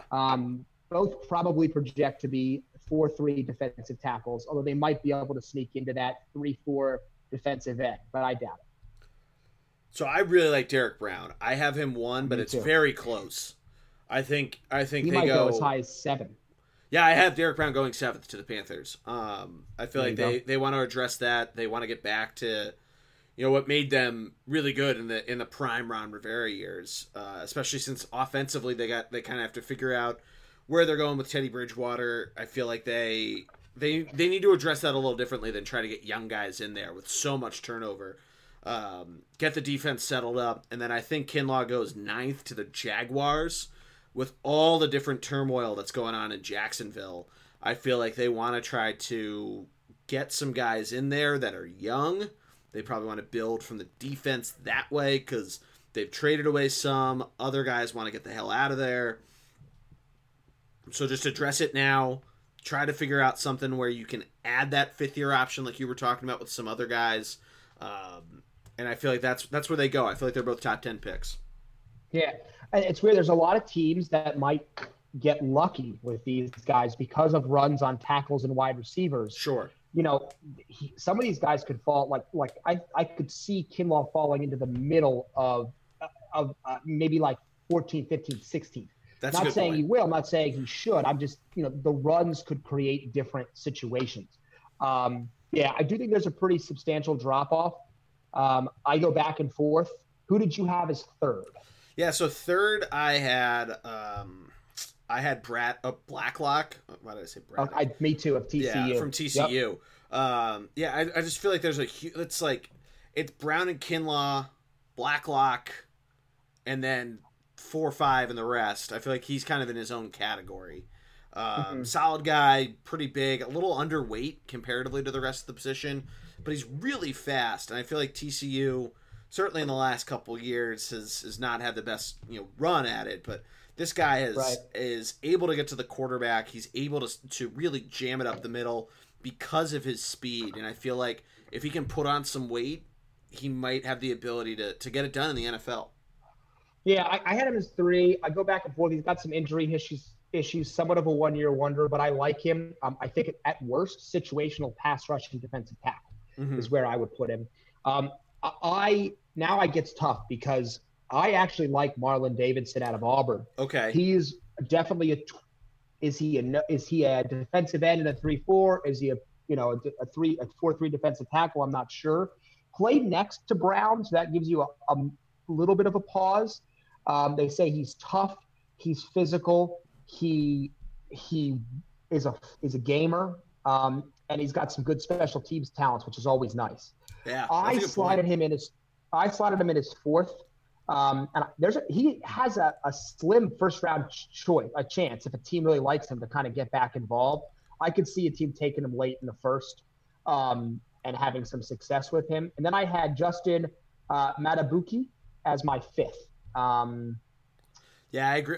I flipped them, but I like them both more so than Gallimore from Oklahoma, mainly just because they both played in the SEC. Raekwon Davis of Alabama was up there, but I thought. Yeah, I just feel like the SEC carries a little more weight to it. I know that sounds really cliche, but I just feel like that the type of talent they face, both in terms of O-linemen as well as running backs and being able to stop them, I feel like adds a little more oomph onto their resume. Yeah. Now, Raekwon Davis of Alabama is important to note because he's probably the best nose tackle prospect. Teams love him. He's got they call it like an anchor. He's got the guy that you're going to draft and never know he's on your team, but he's going to do a ton. 6'7", 311. I just felt like he's more of a 2-down player. Yeah. While some of the other guys have the 3-down ability as a pass rusher. But Davis is the kind of guy you take knowing that no one's going to love him. He's very Javon Hargrave, if you will, right? A nose tackle. So anyway, there's another guy to keep an eye on who could have some success as that nose tackle position. No, I like it. Let's shifts linebacker. Yeah, let's go to linebackers. And I'm including. So this is just inside middle linebackers and outside linebackers in a 4-3. So these are they might have pass rushing ability. Yeah, I think there's an easy number 1 here. Yeah, it's definitely Isaiah Simmons. Is he even a linebacker? Is he just a defensive player? That's what I've seen him labeled as. They don't even know what he's going to play. Yeah, I have him as linebacker, but No. I mean, what I mean by that is his versatility. Oh yeah. I see what you mean. Yeah. No. Yeah, I totally agree with you. The versatility aspect of it is it's otherworldly. I feel like he played strong safety, cornerback, slot corner, inside linebacker, and outside linebacker at Clemson. Mm-hmm. And at times he was the only quote unquote linebacker on the field. He can rush the passer. He can cover. He's really, really fast. somebody is going to take him and love him. I mean, like that's how good he is. The question is where. And there's always a concern with a guy who he ran a 4.39, by the way, so couldn't be faster. Jeez. 238, so he's not light, if you will, for a linebacker. I guess the question is, are teams afraid he's a tweener? But he's going to go in the top 10 as early as 4 to the Giants, maybe even 3 to the Lions. I mean, I wouldn't be surprised. I think the farthest he drops is Arizona at 8. Yeah, it's going to be really interesting to see what ends up happening with him because of how crazy this draft could go. I think because of the depth in a number of different positions, O-line and wide receiver specifically, but it also depends on the D-backs and where different players go. You mentioned the Lions could take him, the Giants could. I mean, who knows? The Dolphins could say Justin Rosen or Josh Rosen is our dude, and we don't want to take a quarterback, so here we go. Right, do you know that Josh Rosen is 2 months younger than Joe Burrow? Isn't that wild? Oh my God, really? Yeah. Yep. Jeez. I did not know that. I mean, honestly, if I found out today that the Eagles traded up to 3rd with Miami, I'm sorry, 3rd with Detroit and took Simmons, I would be happy. Now, even though I know we wouldn't do that, it's going to take a lot, but he is like he's just really, really good. He's really good. I don't know what else to say. I mean, seems like a surefire can't miss. Arizona would get a steal at him at 8 if he falls that far. Yeah, it's going to be a really interesting conversation of how this all runs, because I think they should address offensive line, because that was a huge concern with Kyler Murray's rookie year. It's part of why David Johnson had such a struggle to get off the ground. But you're right. If they pick him up and they strengthen their defense and say, you know what, Kyler Murray, Christian Kirk, and an aging Larry Fitzgerald, just get it to them as fast as we can, and boom. That'd be really interesting, and now they have DeAndre Hopkins too, so that always helps. Right. But Isaiah Simmons, Jesus, basketball is really screwing up my mind. All these 30 for 30s. But yeah, he's definitely the number one of linebackers. I think it's a toss up for 2 between Murray from Oklahoma and Patrick Queen from LSU. But I feel really like tight. It kind of depends on your scheme of how you want to fit these guys in. Murray has the size, and I feel like he's probably a better tackler. But Queen is fun. He could be that guy that if somebody goes over the middle, this guy all of a sudden has the ball and is just picking off dudes left and right. I know he only had 1 pick in 2019, but I feel like if he figures out how to he's pretty good at reading defenses, and he figures that out in the NFL level, he could be pretty special. Yeah, I'm really tight with these two. I go back and forth, and we're going to talk about it shortly, but one of these two could be the Eagles pick, and I would be very happy with either one. I like Queen a little better. I think he's still developing. I think he's a better modern-day NFL linebacker. I don't think Murray's bad. Murray's more of a thumper. But I feel like Queen's more of a sideline-to-sideline coverage guy. Again, they're really close. I think Queen has slightly higher upside than Murray. But Murray can fly too. I mean, they're both right there in terms of speed. They're both got great work ethic. I think both are really, really, really smart picks. The question is, who do you think is a better pass defender? That's what I need in linebackers in today's NFL. And Patrick Queen gives me a little bit more, but not a lot. So I would go Queen, but it's really tight to me. I agree. And then there's a teardrop for the next guys. Yeah. I know that a lot of people really like Bond from Wisconsin, but I feel like he might be a little too jumped up on boards. I feel like this is a guy that we're not going to hear his name for a while. And I feel like you could make a debate with him and Akeem Davis-Gaither from Appalachian State, who I feel like might be a little underrated because of the school he went to. That happens a lot. I definitely agree with that. I actually, other guy, I mean, so because Vaughn's more of the pass rushing type. I had Jordan Brooks of Texas Tech. Okay, I like him a lot too. He's really smart, like the kind of guy that you plug. I see a big time tackler, so I like him. I think he's going to be potentially like a day one starter to me. Okay. For an inside linebacker specifically. Definitely agree with what you're saying about Vaughn. And I think you're right with Davis Gaither. I mean, being where he went, is he going to have can he step up to the big time game right away, if you will, right? Yeah, that's probably it. Yep. A guy that I'm really not sure what to think of, and I'm hoping you can shed some light on. Malik Harrison from Ohio State. I feel like coming from a big name program, kind of the reverse of Davis Gaither, but I don't know what to think of him because I don't know. I just feel like he's been in college for all 4 years. I feel like you see a lot of Ohio State guys leave early. I don't know exactly what to make of him. Like if the Eagles picked him in the 3rd round, should I be excited? Yeah. So to your point, why didn't he leave early? I definitely get that. Why didn't he leave early? Excuse me. Yeah. I think he's a good player. I think he's very similar to a lot of linebackers that we've had. So I don't think you're going to get a superstar there, but you might like something like that, and it might be helpful, to bring in a guy in the middle in a 3rd or 4th round that's a day one starter and that doesn't need a lot of coaching. Okay. Yeah. So not this. There's not a lot of depth. I don't think. To me, I didn't see there's a lot of depth to this class. Yeah. After those big 3 we talked about, but there's definitely suitable guys, and you can find linebackers, non-pass rushing linebackers later in drafts that you plug and play. I like similar it. to a running back, if you will. Yep. Mm-hmm. Transitions us to our last position group, the defensive backs. I guess we'll kind of put them all together, which I'm fine with. Is how I handled it. Clear number 1 here.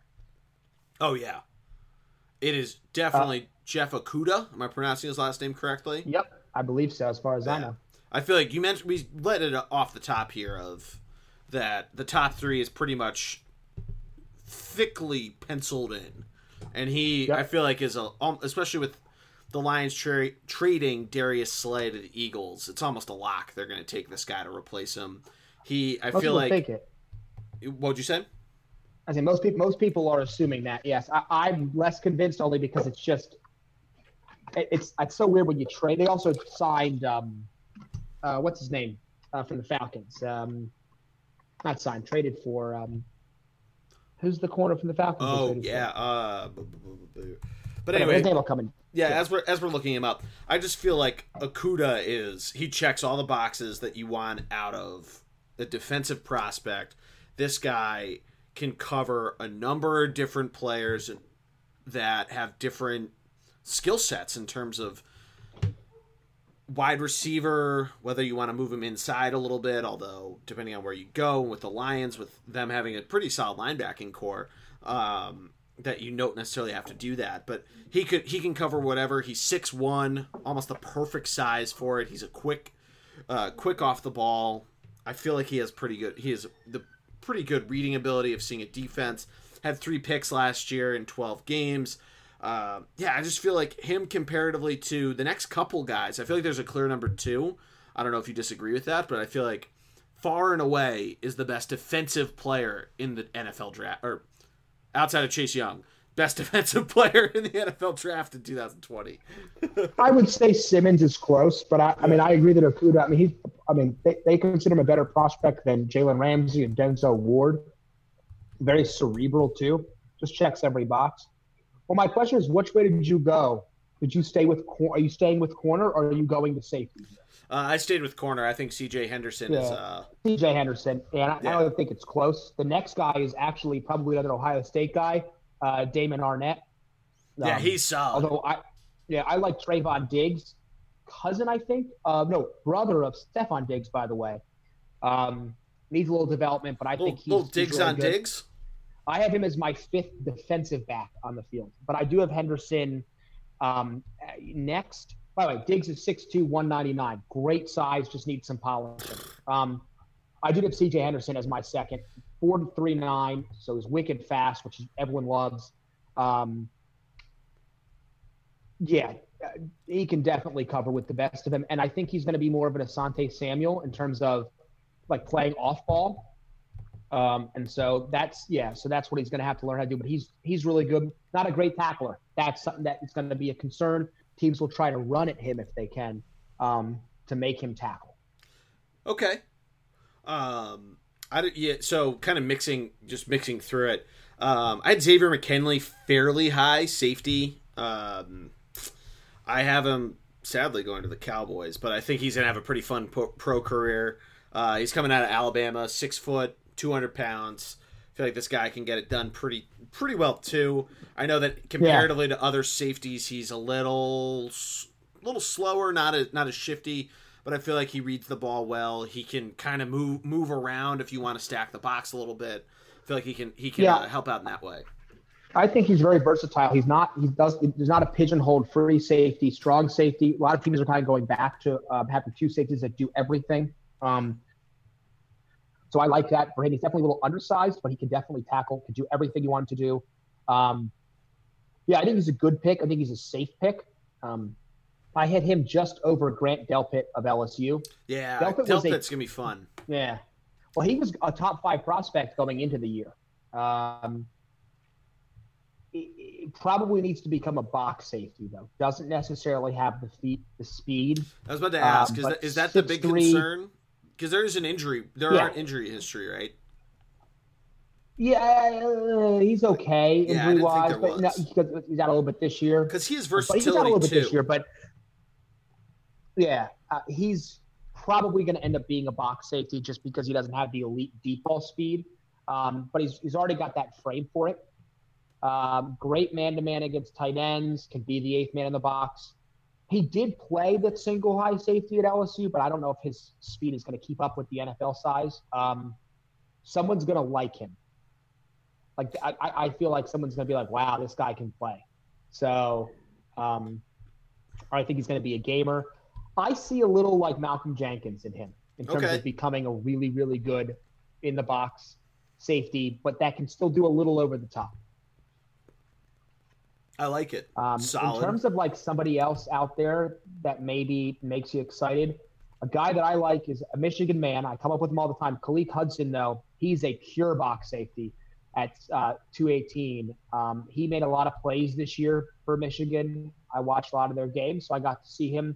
Somebody's going to like him a lot. And Austin Davis of Cal is another guy. Ashton Davis? Serious upside. He had Ashton Davis, excuse me. Didn't show on tape, but had a really good combine and such. But he missed a lot of tackles. So the question is, he's athletic, but can he be a rangy center fielder? I've heard Chris Conte as a comp. Interesting. A guy I might like. Yeah. Yeah. So I just Googled Austin Davis to see what he was up to. I did not realize he was with the Seattle Seahawks. Oh, the quarterback? The quarterback, yeah. Yeah. As you said it, I was like, what's he up to? And gave it a quick Google, and he's with the Seahawks. Another guy that comes up on a lot of lists is Christian Fulton of LSU. He played across from the true freshman Derek Stingley, who will probably be a top 5 pick when he comes out because he was amazing. He had some bad tape, but he had some good tape. He didn't look good against Texas or Clemson, which definitely hurts him. So I think that's going to drop him, but I think a team might really like him. It's also tough when you're playing across from a shutdown corner. They're going to throw at you. And AJ Terrell is the other guy out of Clemson as well. Yeah. Had some rough games. He's but someone also, I have kind of a circle around for a 2nd or 3rd round pick. Yeah, it needs to get more physical, stronger, but he had a lot of really good games. Then he had some tough games against the big opponents, which is a tough look. But I think the team might get him and be a really nice number 2 corner eventually. I like it. All right. Well, that does our positional picks. I know we talked about doing an all-draft team. How do you want to approach that? Do you just want to have our consensus of who we think is the best at each? Or how do you want to do that? Or save that? No, if you want to, well, we could save it for after the draft and kind of do our best. Yeah, I like that. Do a draft recap? Okay, let's do that as a draft recap, and we can say like who do we like with various fits. In that case, let's go over to the questions that we got. See what yes, please. I love it. Well, Matty D thinks. We'll start with the one that I think you've seen on Twitter. I tweeted out, send out our picks on my own personal Twitter, but I tagged Thunderblog, so Matt would have seen it there. And I also tagged your regular Twitter as well. This is from Matt Marcus, who is a buddy of mine I used to work with at what was formerly ESPN Radio of the Lehigh Valley, now Fox Sports of the Lehigh Valley. He's also the voice of Lehigh women's basketball and just started his own podcast, Matt, called That'll Leave a Mark. It's a little play on words with his last name. But he's a 49ers fan, and he wants to know, if the 49ers traded Buckner for the 13th pick and don't walk away with an impact player, was it worth it? Great question. I mean, obviously, never a first round bust it's never worth a first round bust. But if they were to get somebody that maybe isn't a superstar, is that fine? I would say yes. The first reason I say yes is because if they kept Buckner, first of all, they wouldn't have been able to keep Arik Armstead. And I know that he hasn't produced as much as Buckner, but he's a little younger. It also is a nice cap relief for them because Buckner is going to be expensive to keep. So I definitely like that. I guess the question is, where do they go? So if they swing for the fences and go after like a Henry Ruggs, if that comes up short, that's not a good look. Although they don't have a lot of other holes, but they do need help at wide receiver. Emmanuel Sanders is gone, and they've got a lot of other guys there that haven't really produced outside of Deebo Samuel. Mm-hmm.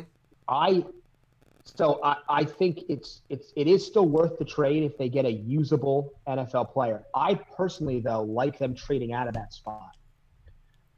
Trying to find somebody who maybe needs a quarterback. If Tua or Justin drops, could somebody jump in? Could they get a receiver needy team to give them additional picks to allow them to replenish, because they're going to have to pay guys like George Kittle quite a bit of money coming up here. So I definitely think it was still worth it. I know Buckner's a really good player, but you have riches on that defensive line. They've got some underrated guys there that are going to show up this year.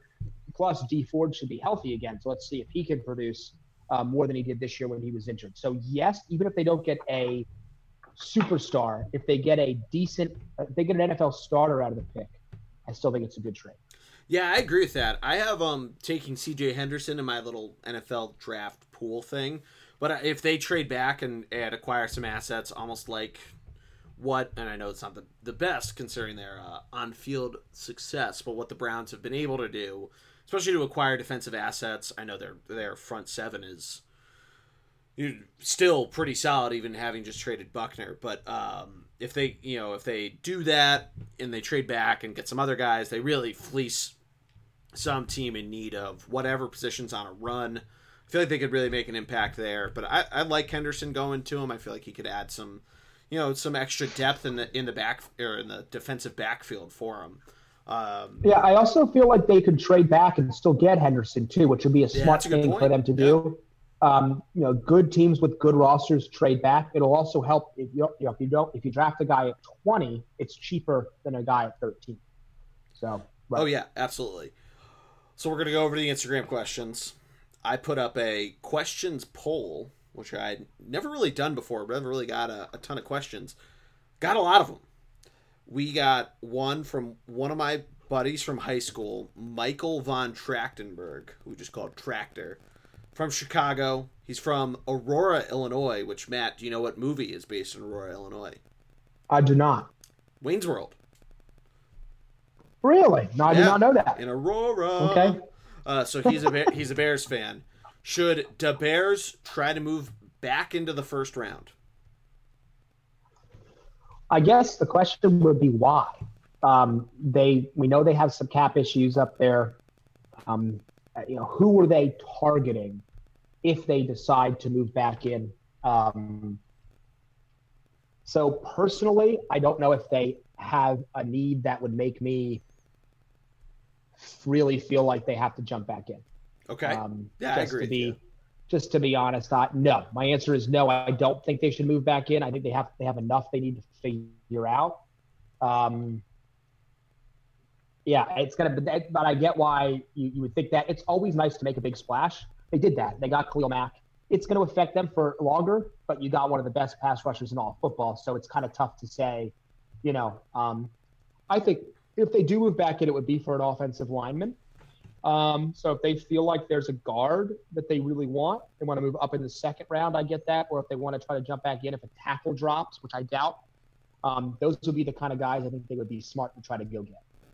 Yeah, I would agree with that. It's better to wait, especially given how deep a number of positions are. I've heard safety because they lost HaHa Clinton Dix. If they're getting a safety I, to me, McKinney and Delpit are good, but they're not worth. You got Eddie Jackson anyway, but I don't know if you're really moving up. I don't think there's a safety prospect that could fall that would go, oh, I got to get him. But maybe safety, but no, I wouldn't move up. I would stand pat and continue to collect assets. Yeah, I agree. This one comes from my buddy Rob, who is also an Eagles fan. So he's wondering, outside of Lamb, Judy, are you better, and probably the rest of the big four if I had to guess, are you better off waiting until the second round if you're drafting a wide receiver? Yes. I agree. I wanted to be specific, but yes. And I've said this before. If the Eagles sit at 21 and the big four are gone, I'm either trading out or picking somebody else. Solely because I can still get a guy like Mims, Rieger, not Justin Ross. What's the tall guy from Clemson? Why am I blanking on his name? Hold on, let me pull it up. Anyway, there are Hamler. There are a number of receivers. The guy from Colorado. There are so many receivers that you can get in the second round that I think are really bumped together. T. Higgins, excuse me. So I think there's so many wide receivers in that second round that you can get that I would be willing to wait. We didn't even talk about. We didn't even get to Gabriel Davis of Central Florida, Brandon Ayuk of Arizona State. I mean, there's so many receivers that you can take. So, no, I'm waiting until the second round if the big four are gone. As soon as they're gone, I'm waiting. Yeah, I would agree with that. I just feel like there's a lot to throw up there. You mentioned a number of guys that could be Saturday superstars. And I feel like there's a ton of these other guys out there that you could hear someone like an Aaron Fuller from Washington get thrown out in the 5th round, and you could be seeing this guy be, not necessarily a superstar, but a guy who's getting you maybe a touchdown once every other game. He finishes his rookie year with 7 or 8 and then turns into a double digits guy. I totally agree with you there. But so we didn't talk. You have like Michael Pittman is another guy, 6'4", 220 out of USC. His father played in the NFL, great route runner, a really good. They think he has the opportunity to be a good number 2 receiver. You can get him in the 3rd or 4th round. This receiving class is incredibly deep. Absolutely. Moving on, we did not talk about this team really at all. I think I might have mentioned where I thought the player was going to go to. This comes from our good buddy Greg, the other co-host of this fair podcast. He's obviously a Bostonian and a huge Patriots fan. The biggest need for the Patriots, besides quarterback, is... Wow. So that's a great question. I think a lot of people, like just on face value, would say wide receiver. Mm-hmm. I don't agree. I don't either. I think their biggest need is now probably, to me, on the defensive side of the ball. They've lost a lot of linebackers. Van Noy is gone. Jamie Collins isn't there anymore. Dante Hightower how reliable is he? I'm also slightly on the safety train, especially after trading Duron Harmon, but I would see them with some type of linebacker who is somewhat of a rushing linebacker, but in that same vein of Van Noy, who was a pass rush and a inside linebacker who did tackles. I like Vaughn out of Wisconsin to them. I like him going there a lot. Man, did you read my? Did I send you my picks on the NFL? I have Vaughn going to the Patriots. Okay, there you go. I don't. By the way, I absolutely do not have them trading up. No, that'd be Belichick's not trading higher. If anything, he's trading out of the 1st round. Exactly, and that would be smart if he did, because they have a lot of like little needs like that. But no, I really like Vaughn going to them. I think he's the kind of guy they'll figure out. And tight end is up there, but again, there's not enough prospects to me to make them go in the 1st round. Yeah, this is out on tight end. Yeah, I wouldn't think they draft a tight end. I feel like they might sign a vet or something. Right. But I do like Xavier McKinney would be smart there to get groomed by McCourty. But again, I really like a linebacker for them. Yeah, it's a smart play. All right, a 2-pack. I mentioned it from our buddy Tommy from Cincinnati, a big Bengals fan. First question: does Burrow make the Cincinnati Bengals a playoff contender in the next 2 years? And secondly, he wants to know if we're ready for Burrow and the Bengals to come to the link and torch the Eagles' pitiful secondary. Let me say one thing. Burrow better be good enough to make them a playoff team in 2 years. I think the biggest roadblock the Bengals will have is their division, because you have the Ravens, who appear to be very strong, the Steelers with Big Ben back, and their defense is getting better, and a Cleveland team that's a huge question mark, but they clearly have talent. So there's not a clear bottom feeder in that division other than the Bengals. Other divisions have two teams that are weak, and you can battle for the division title. I did mention I think the Bengals are underrated. I think they have a lot of pieces, but they don't have one thing that's critically important, and that's an offensive line. Yep. And they're not addressing it with the first pick. So how are they going to build? Now, they got a couple guys coming back, Jonah Williams, so they're not barren there, but they definitely need to get a better offensive line around Burrow to let him be successful. And we're not even talking about defense. I do think their 33rd pick, the first pick in the second round, will be, unless there's a quarterback that they can trade out of to give them more picks, will be an offensive tackle or an offensive line, period. That would be a smart way to go. Yeah. There's a number of different guys that they could take there. So, but they lose Cody Glenn for their tackle in free agency, so that definitely hurts. But I could see them going. I think they should go offensive line there. You try to get the offense ready, and then next year you focus on the defense. Fully expect this team to have a high draft pick next year. But I will say there's a better chance in year 2 of them making the playoffs. Depends on how the Steelers turn out, though. And if Big Ben is effective, that's kind of a game changer there. Yeah, I totally agree with you. And we did not mention the Steelers, and I'm sure let's talk about them in a second. But we have one last question. Some good buddy of ours, Dave Shadusky, excuse me. You're right. Who is a big Jets fan. And we mentioned a little bit of what we both thought the Jets might do, but he wants to know, will the Jets do something classically stupid and not draft an offensive tackle to address their atrocious offensive line? I think they do. But I think it's a great – but I love how he worded the question, because I've got some other Jets fans at work who are begging the Jets to do the smart thing and take an offense. They all want them to take an offensive lineman to protect Sam Darnold. Yeah, they need to. The weird part is – so here's the thing, and because I definitely agree with Dave. I've been trying to say yes.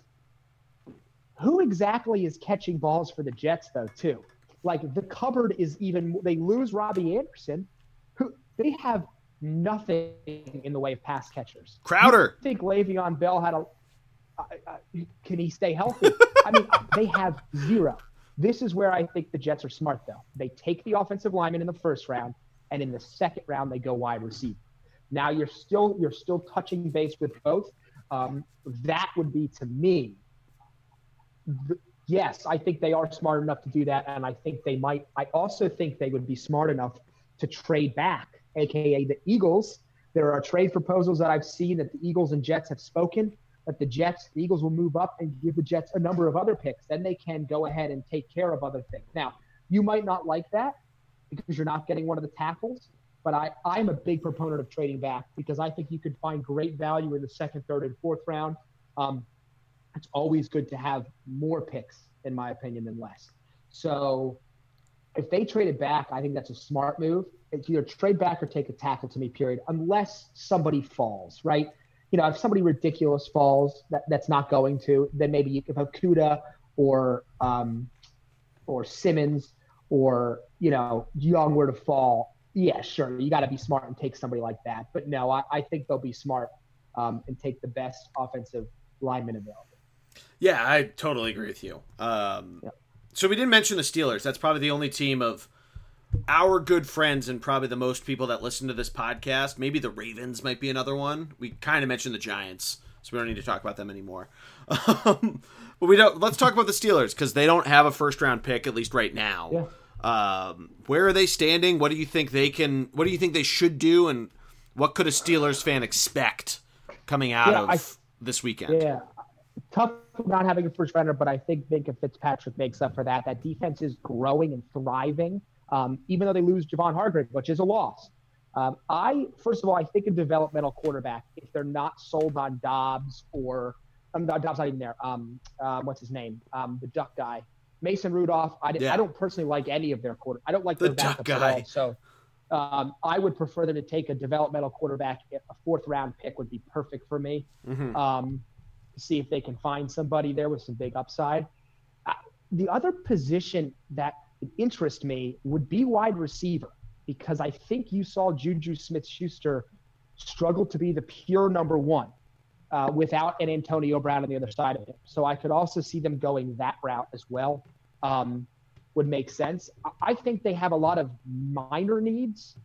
So I think there's a ton of different directions that they could go.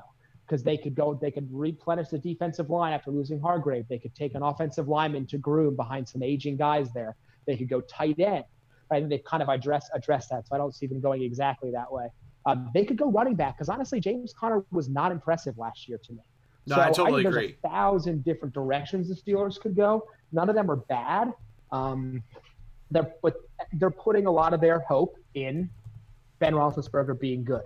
So interesting to see which direction they can go, because I think it's all over the map. So we'll see. But I mentioned guard because Ramon Foster retired. So I could see them go in that guard direction if they thought that was a good idea.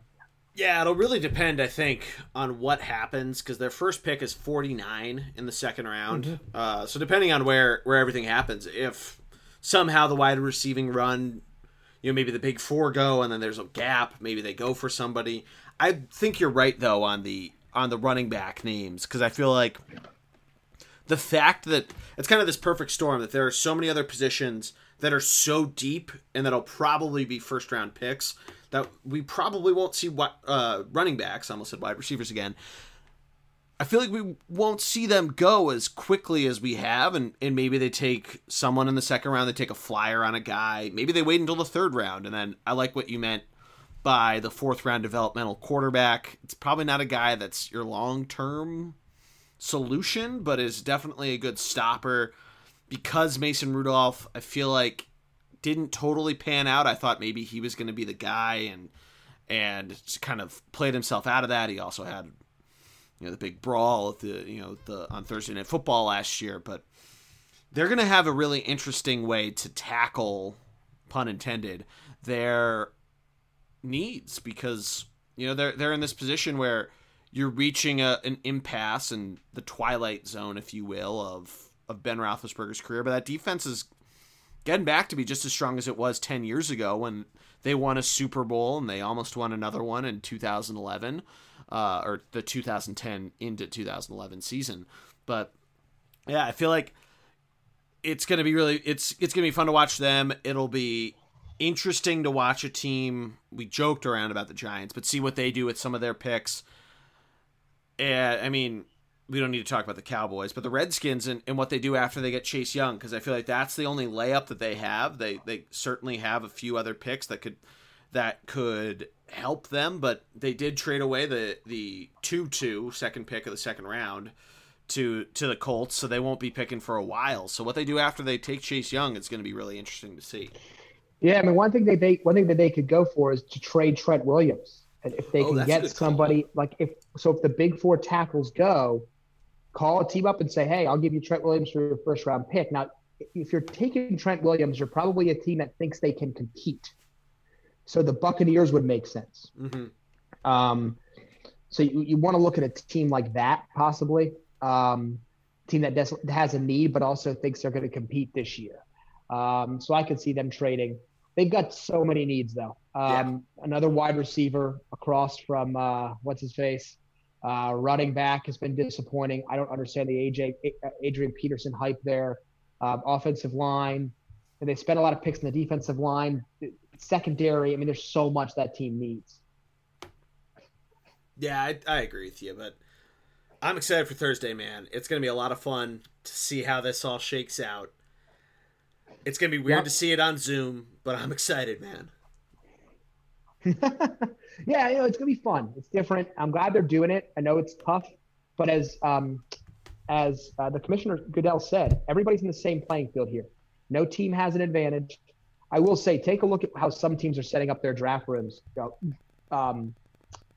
John Lynch and 49ers has this beautiful setup, and then there's Dave Gettleman with a laptop. It's fascinating to see how teams prepare. I wouldn't agree with Gettleman's strategy. I think the more information you have in front of you, the better. But they'll figure it out. I'm ready, man. I'm so excited. I cannot wait.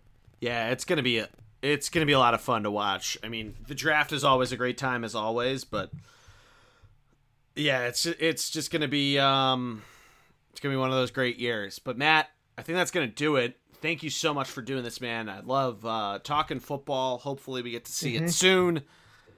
But man, I'm pumped.